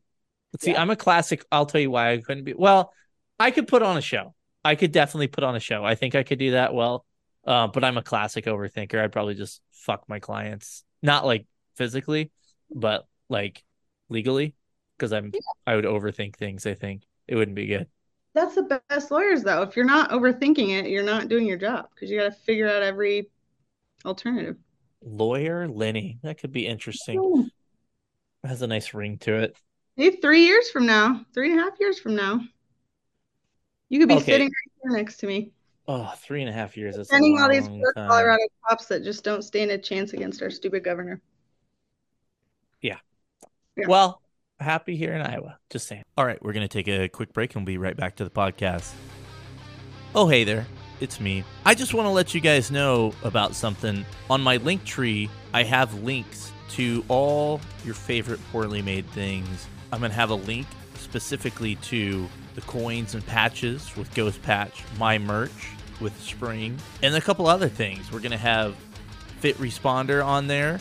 We're going to have Officer Privacy on there. And of course, we're going to have RTI training. If you're going to go sign up for class through RTI training, use the link in my link tree, and it helps me out a little bit, and they know that I sent you. Check out my link tree for all things poorly made. I'll be updating it as new things come up. Going forward, the link should be on the description of every podcast. And of course, find it on my profile on Facebook and Instagram under Poorly Made Police Memes. Now, back to the podcast. Okay, are you ready for some questions from the people? The people of Instagram have questions for you. I would love to answer them. Okay, so in fairness, not all of them might be directly to what we're talking about, so we'll see what happens. The first question is, what legal documents should every cop have in place to protect themselves and their family? Is this like a quiz or a question? A question. It's not a quiz. It's not Jeopardy. A will. A will. What is a will, Alex? So when the person dies, there's laws that say how your property gets distributed. If you want your property distributed in a different way, you can write a will or have, properties subject to a trust, and again, boring legal stuff, but you can actually dictate how you want property to be distributed. That's different than the way that the statutes say your property will get divided up if you don't otherwise specify. Is there anything like specifically to cops, like anything we should have in place? Yeah, all of you should have a trust. 100% of you should have a trust. Even I don't know what that is.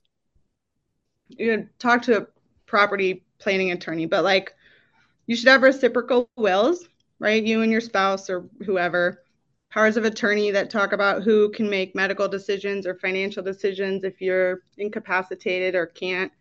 And all that stuff is it's easy to prepare, but saves a lot of stress and a lot of, who has what decision-making power, mom or sister or wife, if something happens to you guys on scene.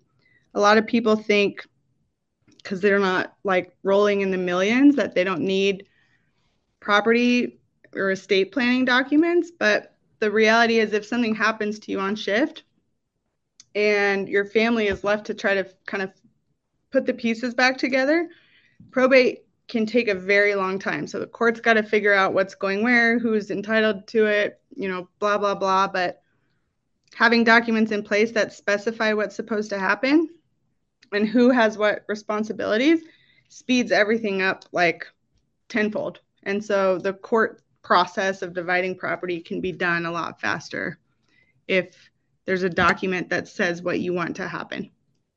So the Post-it note on the fridge is probably not good enough. I should probably get something done. Ironically, Post-it note on the fridge is good as long as there's an indication that you are actually the one that wrote it.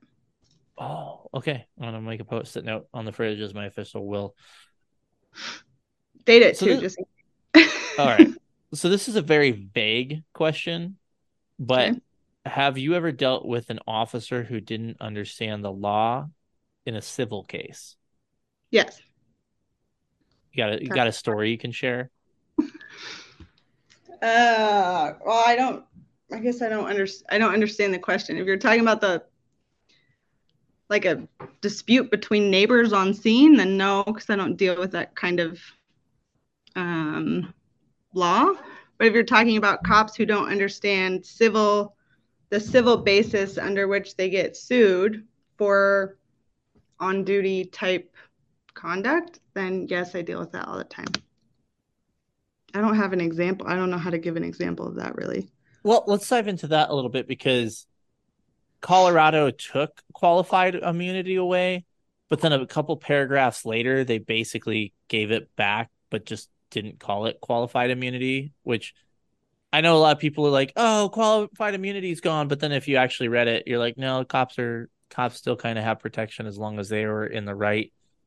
Has that bill, because that was part SB 217 was a bill in Colorado right after the patron saint of fentanyl, which kind of made things interesting to be a cop. And that was one of the things was like the qualified immunity thing. Have you run into that at all with a new version of the qualified immunity?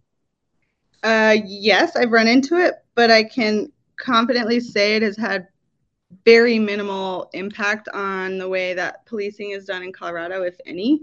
Most agencies, they're required to make certain findings in order for that whole qualified immunity stuff to go away. And most agencies, they're just not making those findings. So really, Yeah. it's It never, like, that was the one thing that kind of cracked me up is like, oh, they took it away, but it's just right there. It's the same thing. They just called it something different. And they only took it away at the state level, but I mean, most of these civil lawsuits are happening at the federal level anyways. So cops should not be afraid of that if they live in Colorado. Okay, well, one of the things specifically about 217, and I don't really remember everything I was upset about, but it seemed like the use of force stuff was really kind of convoluted and confusing and purposely vague to get people in trouble. That I know of, it really hasn't come into play yet, specifically with 217 stuff, if that makes sense. Have you seen anything where people are being jammed up on the law being changed or no? I would say the bulk of the issues that we deal with are like failure to notify, right? So if you're gonna, I don't know, shoot someone and you don't yell out ahead of time, I'm gonna shoot you if you do. Oh God, yeah, I remember that. That was so stupid. But the practical reality is, as long as you can justify why you didn't have time to please drop, I'm gonna shoot you if you don't do this, then there's no difference in the way it was before, at least in my interpretation. So, and most of the time in those situations, it's pretty easy to explain why you're not telling the person you're going to shoot them ahead of time. And a lot of cops actually, I think, just out of force of habit, yell that stuff anyway. Okay. Are you familiar with the film True Grit? No. Sounds like a cowboy movie, though. It's fucking fantastic. Okay, so I have to play this clip because now, like, the law has changed. In Colorado, you have to announce before you shoot somebody. I never put this together, but I'm like, holy shit, this is what they want to happen before there's a OIS in Colorado. Are you ready for it? I'm so ready. Okay. By the way, this is the Jeff Bridges, the newer one. Sorry, the John Wayne one's good too.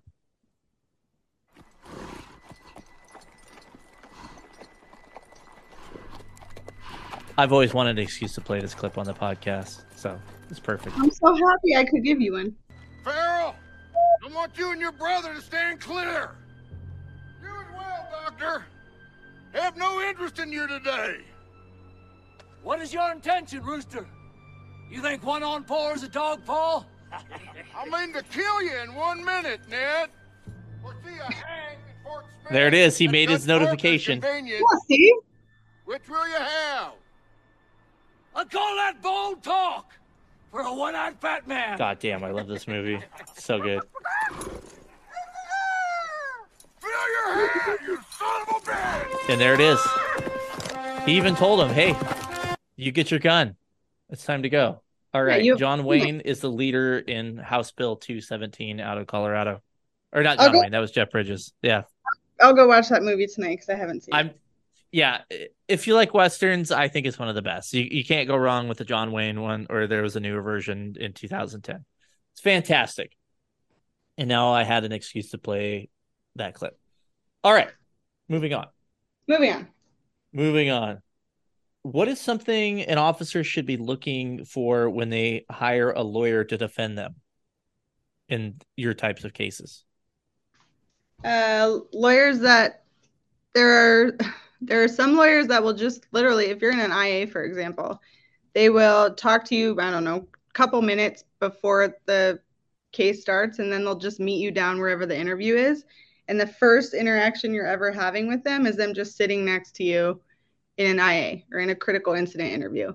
Like, the lawyer's job should be preparing you for that interview and figuring out all the background and all the details and what's important, what's not important, so that you know what's going to happen going into that interview. If you have someone who's just showing up and sitting next to you and then afterwards telling you like, hey, call me when you hear back about what's going to happen, that's definitely not, that's not someone who's trying to prevent problems. That's someone who's waiting until problems surface so that they can, appeal it to whoever and then charge a boatload of money for a mini trial.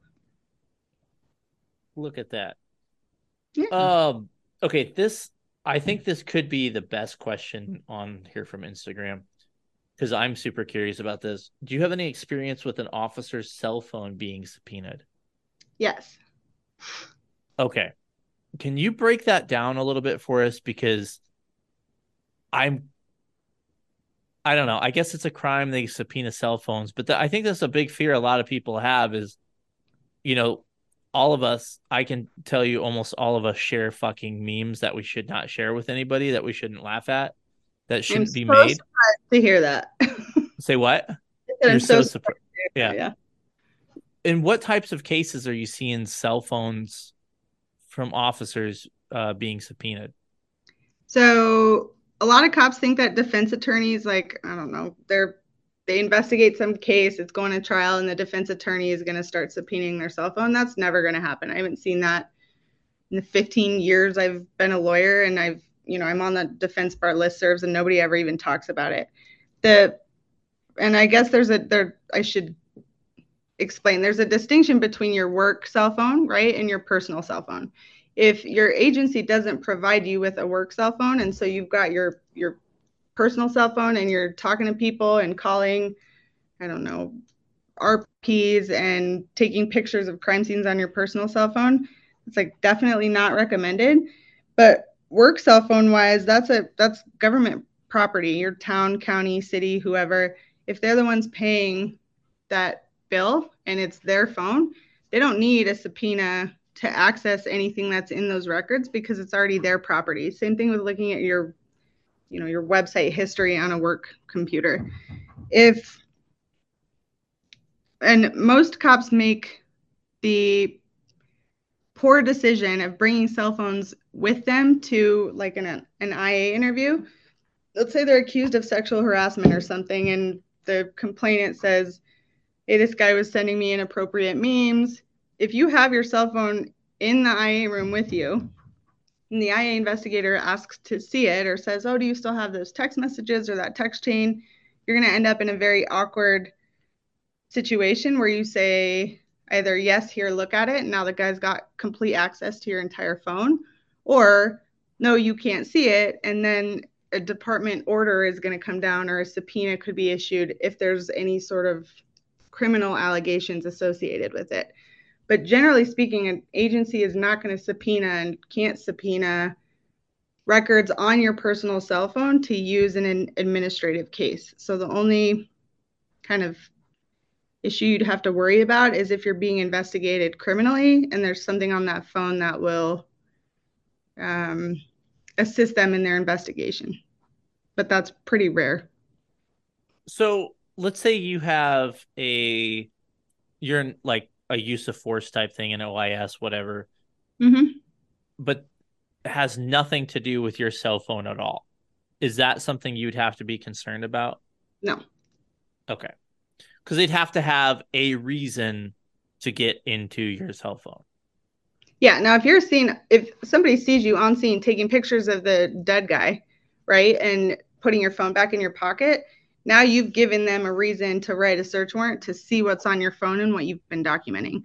But if it's just a standard personal cell phone and the department has nothing to do with it and you're just doing your job, even if memes are going back and forth or whatever, nobody's going to get access to that because there's no nexus between a criminal investigation into your conduct and your actual cell phone. I gotcha. Okay. So what we've learned is Unrelated to the cell phone, you don't have to worry about it. Some kind of allegation with a cell phone, if it's a crime, potentially they could subpoena it. If it's like a policy violation, they're probably not going to be able to get access to your phone.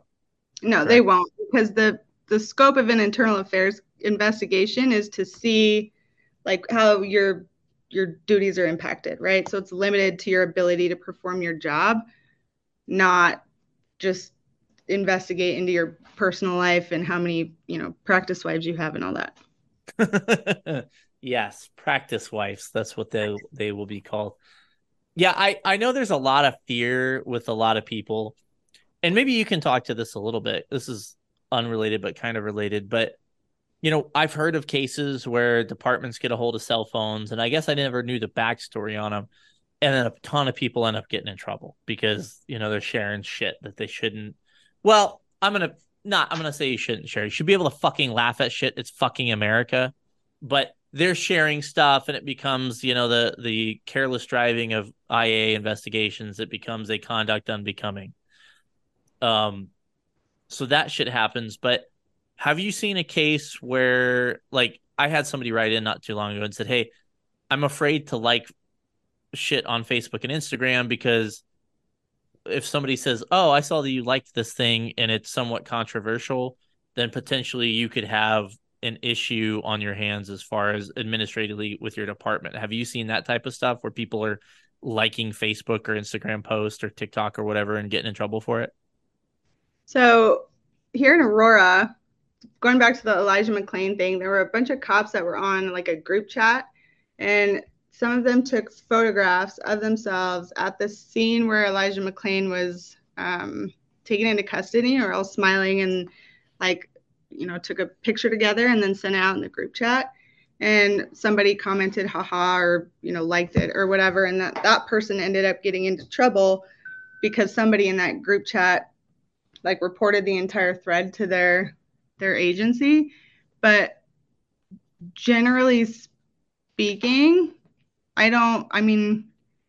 would say we've probably had maybe 5 cases like that in the past 10 years.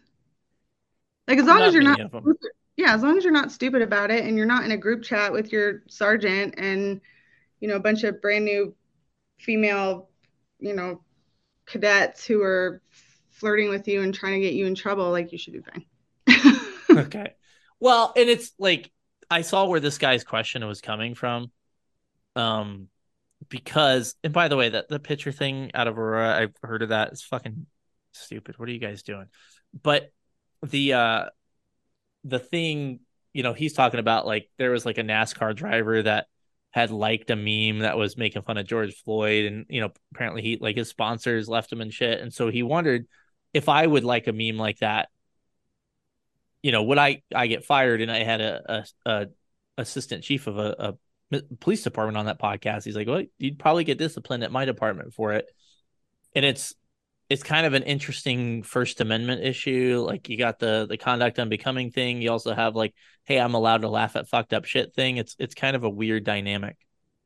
Well, yeah, but if you're liking it from an account that has your full name on it, right, and you've got pictures of yourself in uniform, even though you're covering your badge, that's a little bit different than some random account with a fake name that nobody can, tie you to, at least in my opinion.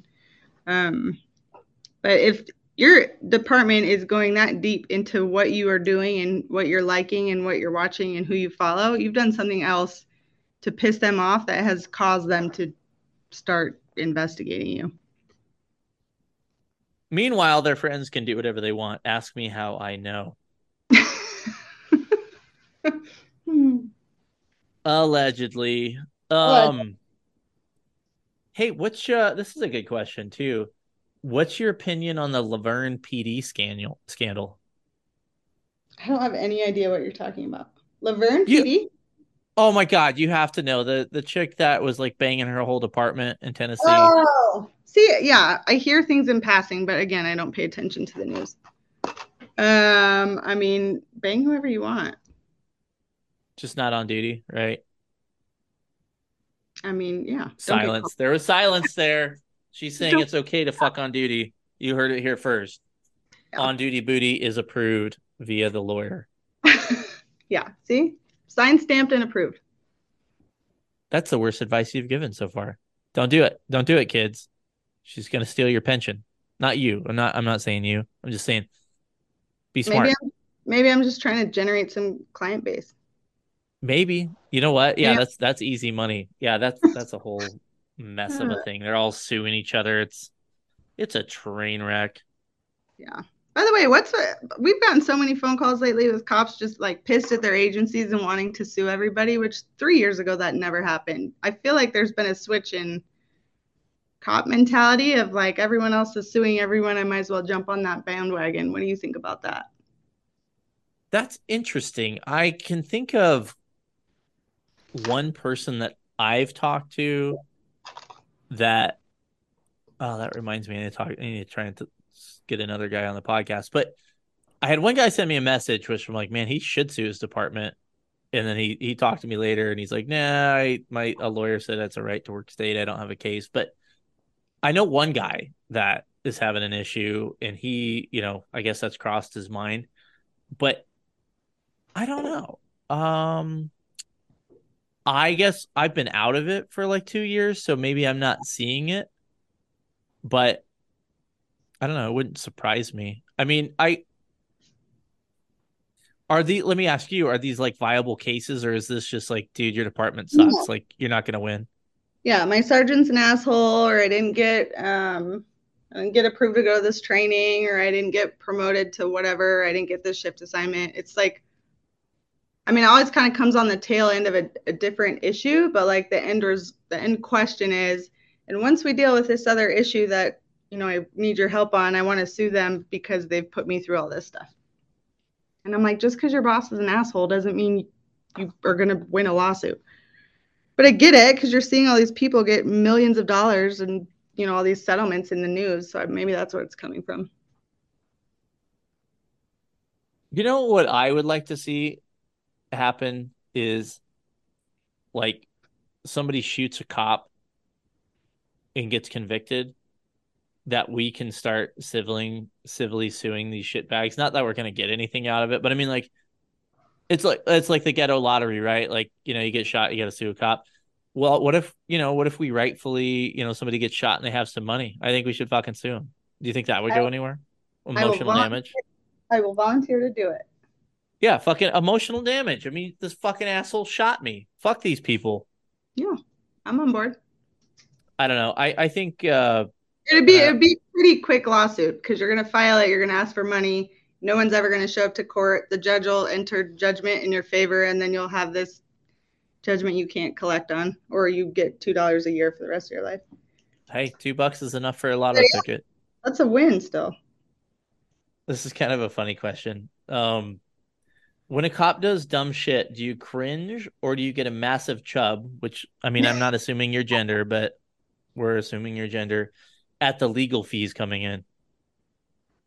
I don't make that much money from the legal fees. I mean, like, I don't know. I hate being. I know you said that. I know you said that earlier, but I thought the question was funny enough to ask. I thought. I hate being in the news, so it's one of those, like, it's cringeworthy because I know it's coming down the pipeline and all the bullshit that comes from the plaintiffs' lawyers and the agency and all that. So. Well, that's something I try to tell people too, is if you read a lawsuit, the lawsuit is just like fucking shit a lawyer typed up. They're not facts.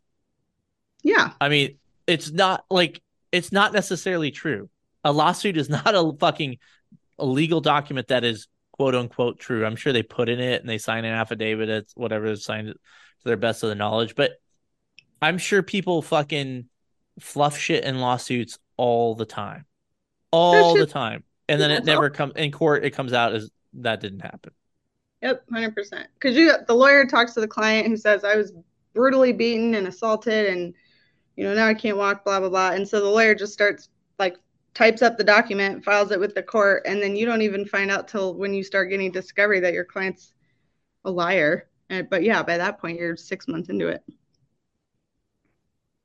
So I wonder if this question came from somebody that doesn't like police, but the question is how many times do you get them off? Which could be perceived a different way too, but we're not going to do that podcast today. poor language skills on that one. But how are, not to put you on the spot here though, but are you feel like you're pretty successful defending cops for the most part? Yes, I am. When I listen to your podcast, like I said, I'm undefeated in last year. Well, if you're defending some of the people I know about, this is going to go down. But maybe you'll luck out and you'll listen to the podcast on the way in, and it'll be great. I will say that, like, the cases that are appropriate to resolve ahead of time, where they just need to fall on their sword, they know they fucked up, there's no point in delaying it and kind of arguing technicalities. Those cases don't go to trial. The cases that go to trial are the ones where the charges don't fit, where there's not enough evidence, where the witnesses aren't, supporting what the DA is saying. Those cases are the ones that go to trial, and those are the ones that we win. And I didn't articulate myself well earlier, but that was kind of the thing I was trying to get to, is like, me personally, and I'm obviously not here to give you legal advice, but I think there is, you have to live with yourself too. Like, I know, and this is just me, and I'm not trying to make myself seem like I'm this great person, because I'm clearly not, but if I had something where I fucked up and it went, I ended up getting charged, I would like to think that I would just fucking be a man, own my mistakes, and move on. And like, like I know me, like, if I got off on something, wait, let me rephrase that because that sounded bad. If I was found innocent of something that I did, me personally, I'd fucking feel bad about that. It wouldn't be a great feeling. I mean, that feeling at the end of any trial, even if you win, sucks, right? Because for the client, if you're found guilty, it sucks that you went through all that and you're still guilty. If you're found not guilty, you're pissed that you had to go through that entire process and deal with it the past year and all the bullshit and allegations. Like, there's no client I've ever had is just happy at the end of a trial that it went away. I hear that. Hey, you know what? There's another high profile case that I should have asked you about. Rittenhouse. How do you even get fucking charged? I don't know. That I can't answer. That was a good trial. Lots of good memes came out of that one. I'm sure. We're going to get to my dumb questions soon, but I got a few more questions I wanted to get to. I don't know if you can say this, but what is the most outrageous accusation against a cop that you had to defend? Oh my goodness. We get a lot of sexual harassment complaints. Like, just completely, there's literally nothing there. Some person randomly passes somebody in the academy and the person in the academy decides it was sexual harassment. I mean, we get a lot of those, ironically. But I can't really comment in detail on some of the other ones. I understand. There's a lot of very dumb ones. We've had cops who get in trouble, who get IA notices, and they have to go through an IA investigation when they weren't even fucking on duty on the day that incident happened. And we call ahead of time. We're like, they weren't on duty. We have the shift schedule, and they still make them go through the fucking process anyway. Yeah, IA is fucking ridiculous. Sometimes, I mean, I get it. We can't just be out there running amok, and there has to be some safeguards in place. But I mean, some of the shit's just ridiculous. Like, I got handed an award once for something I didn't do. I was like, yeah, I wasn't there. Are you serious? Yeah. I was like, yeah, I wasn't there. He's like, oh, this one's yours. And okay, thanks, boss. Yeah, put that in my personnel file, please. This is where we're going to end on the Instagram questions, and then we're going to get into my dumb stuff. What are the worst things to say on body cam? The worst things to say on body cam. If you ever say, like, this thing's on, that's bad. Because then the implication is like, hey, everybody shut up, this is recording. So, like, something would have been. We used to have it when the body cameras first came out, there was a hand signal. Yeah, you're pointing to it like in a fury. Yeah. The other thing I would say is, like, jokes or like smiles or smirks after something super serious has happened, because that's what makes lawsuits worth a bunch of money. Even though they're funny, that is not the time to laugh. Mute that shit and make sure everybody else is muted too, because I've had a number of times where 6 people are sitting there bullshitting and 5 of them have it muted and 1 person doesn't, and then you're fucked. Yeah, that is another downfall of body cameras. Is there's some private conversations that became public for sure. Yes. Yeah. Okay, before I get to my dumb questions, is there anything that I didn't ask about or something we need to talk about that the millions and millions of people need to know about? Did I miss anything? I want to make sure we hit all the highlights. You did not miss anything. Okay. I mean, I'm sure I did. Every time I edit a podcast, I'm like, son of a bitch, you dumb fucker. You should have asked this here. And it'll indefinitely, it will definitely happen here without fail. Okay. So my dumb questions are going to be a little different because obviously you are a lawyer and not a cop, but I think we can make most of them fit. Okay. Oh, here's a fun one. Do you think weed should be legal? I mean, it already is where you live, but do you think it should be legal? Yeah. Do you think cops should be able to use it off duty? No. Why? Because weed smokers are idiots. Oh, drugs are bad and good. It affects your memory. It affects your, attention span, your ability to react quickly. I would not recommend that. But the alcohol, I mean, alcohol doesn't help, right? That's true, but alcohol goes away. I mean, it's not in your system for as long. I guess the thing is if we think about this logically, I mean, yeah, we have a term for people that drink alcohol all the time as an alcoholic, right? But that they have to drink alcohol to function. A stoner, that's an affectionate term that's been around for a long time. But like when you think of a stoner, you don't think of a bright-eyed, bushy-tail, go-getter. You think of a dumb guy who everybody kind of likes. He kind of always has a beanie on, no matter the temperature. Maybe playing hacky sack. Always has Funyuns. Not very bright. Yeah, exactly. Lives in Boulder, the People's Republic of Boulder. Yes, obviously. Okay. Would you do it again? Would you have gone to law school? Would you have become a cop lawyer? Or do you wish all those years ago you would have done something else with your history degree? I 100% would do it again. What are you going to do when you retire? I don't know. That's a very long time away. Take naps, hang out on a boat, probably. My husband's a pilot, so we'll fly around and travel the world. Good. That's good.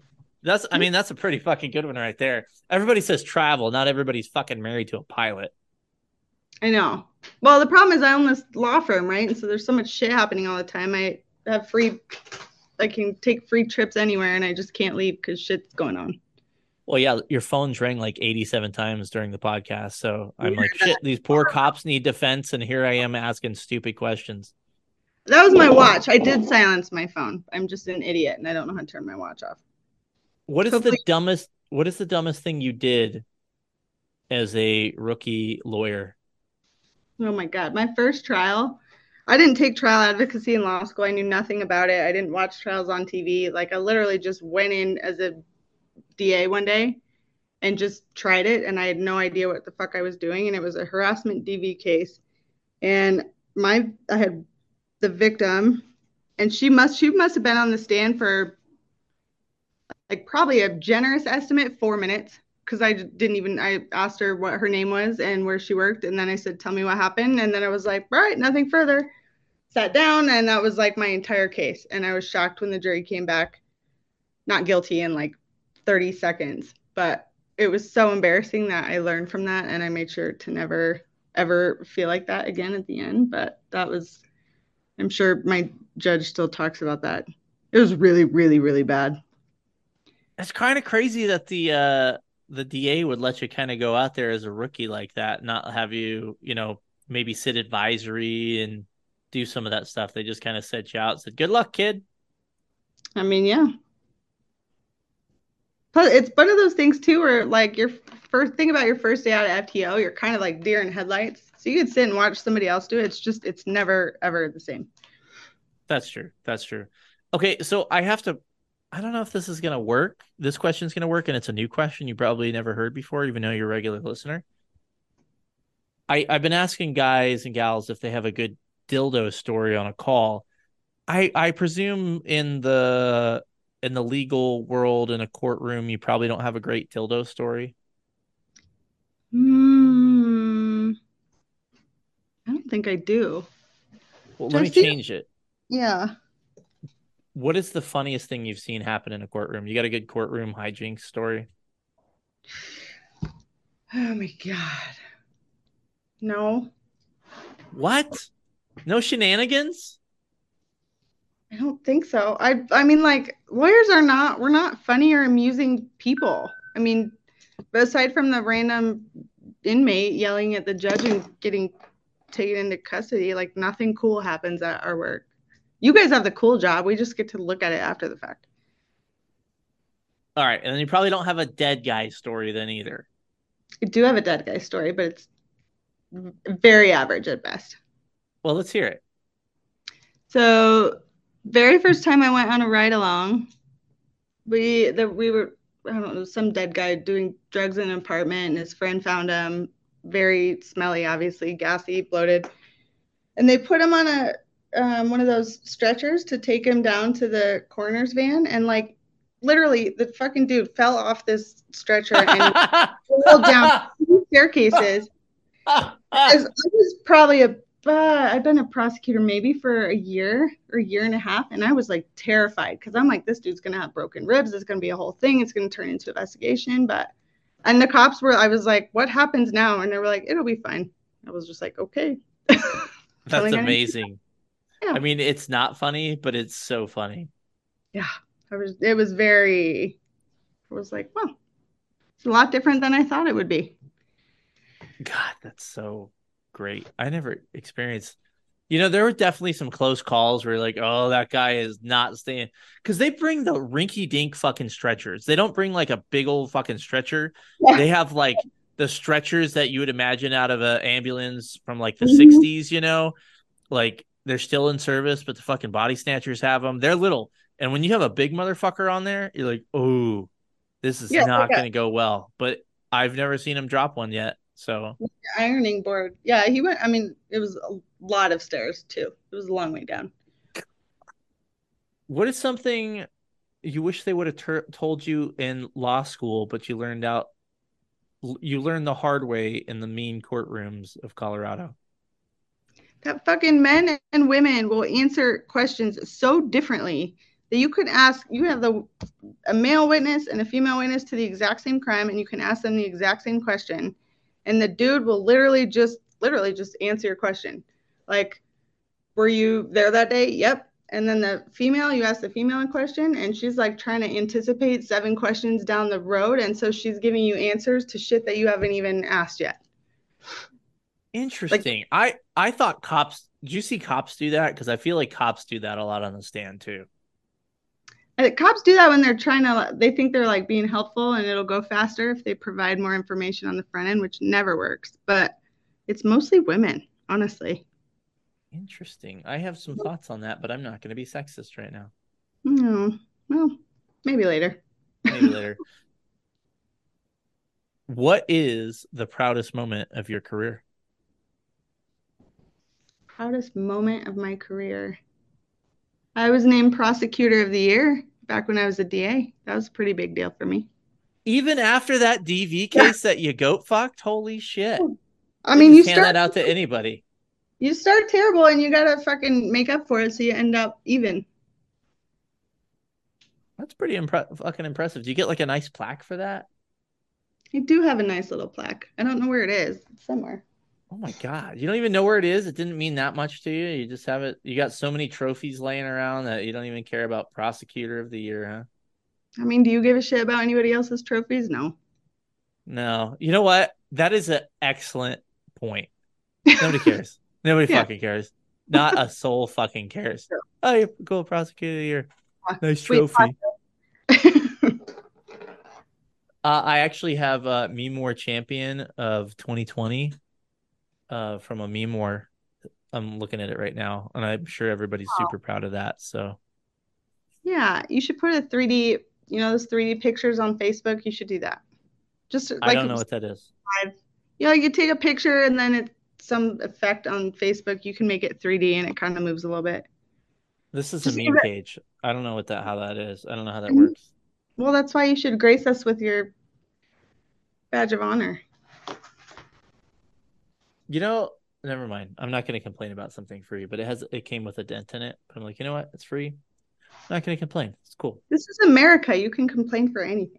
No, you lawyers think we can complain and sue about everything. Sometimes life just hands you a fucking lemon and you gotta drink lemonade. Just deal with it. Yeah, that's true. Priorities. Okay.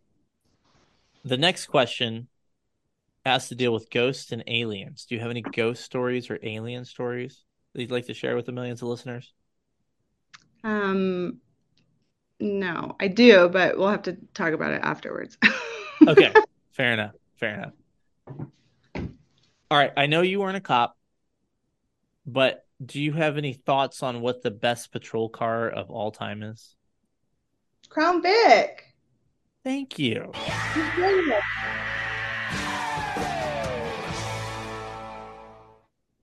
Okay, now you know it's coming. I do. And you gave all this great information out, but no one's going to take you seriously if you're a fucking liar. Have you ever shit your pants? I don't know a single person who hasn't. Holy shit! I am fucking shocked. I thought for sure you were going to be a no. Because chicks don't talk about that. Chicks won't admit that shit. I think you're the first chick on the podcast, I could be wrong, to admit they shit their pants. I know. Yeah. I know.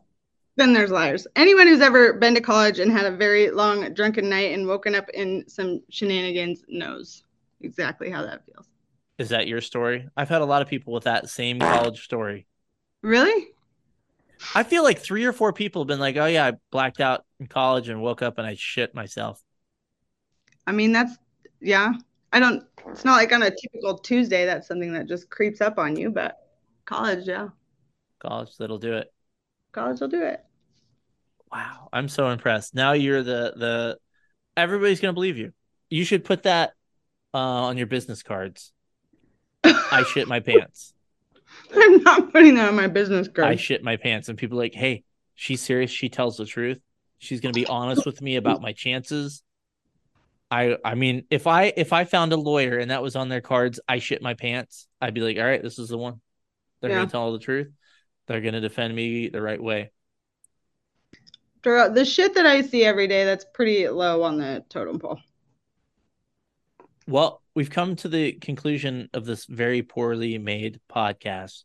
Do you have any words of wisdom for all the millions and billions of listeners out there? Keep supporting this dude so that I can keep getting my not guilties on my trials because you're my good luck charm. Yeah, I like that. Yeah. Very important. Yeah, it's super important. And I just want you to know, if you lose, it's not my fault. Okay, I can't win them all. Like, Pete Rose is one of the greatest hitters of all time. And, he only hit like around 400. That's still getting out 60% of the time.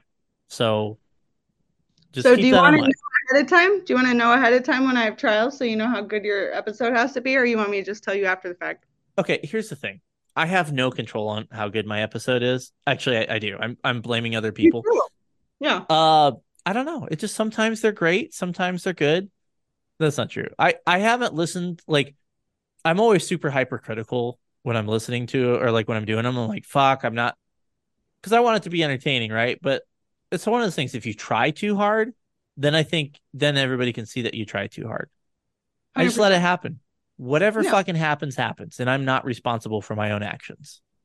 If it's great, it's great. And if it's bad, it's your fault. It's good. It's always good. I'm great. I know the first thing about being great. I'm the greatest there ever was. Trust me. I am great. It's the best podcast. And I know podcasts. I've been doing them for a whole 2 years. That's a terrible Trump impression, by the way. It's not very good at all. Well, it's funny though. Well, you guys know what to do if you guys want to continue to hear shitty podcasts like she does. And if you want people, innocent cops, to be found innocent, you heard her. I have to continue to do these. So take care of the fine sponsors of the podcast. And remember, if I got that little link at the very end, you can click on that and you can be a monthly donor.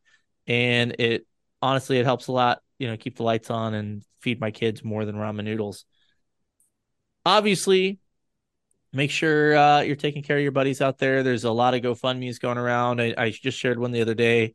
They had the wildfire out in Maui. A bunch of cops lost their homes. Bad shit's going on. So make sure we're taking care of each other first. But when you're done with that, you give some money to your favorite meme lord here, and I'll keep making some shitty podcasts. With that said, remember, what's the most important lesson here? The only way you can trust a lawyer is if they admit they shit their pants. That's and I love most of you. Those are my fault. If they're good, I did good, but I fucked those up a lot of times. I'm very proud of that one. And I love most of you. Bye-bye.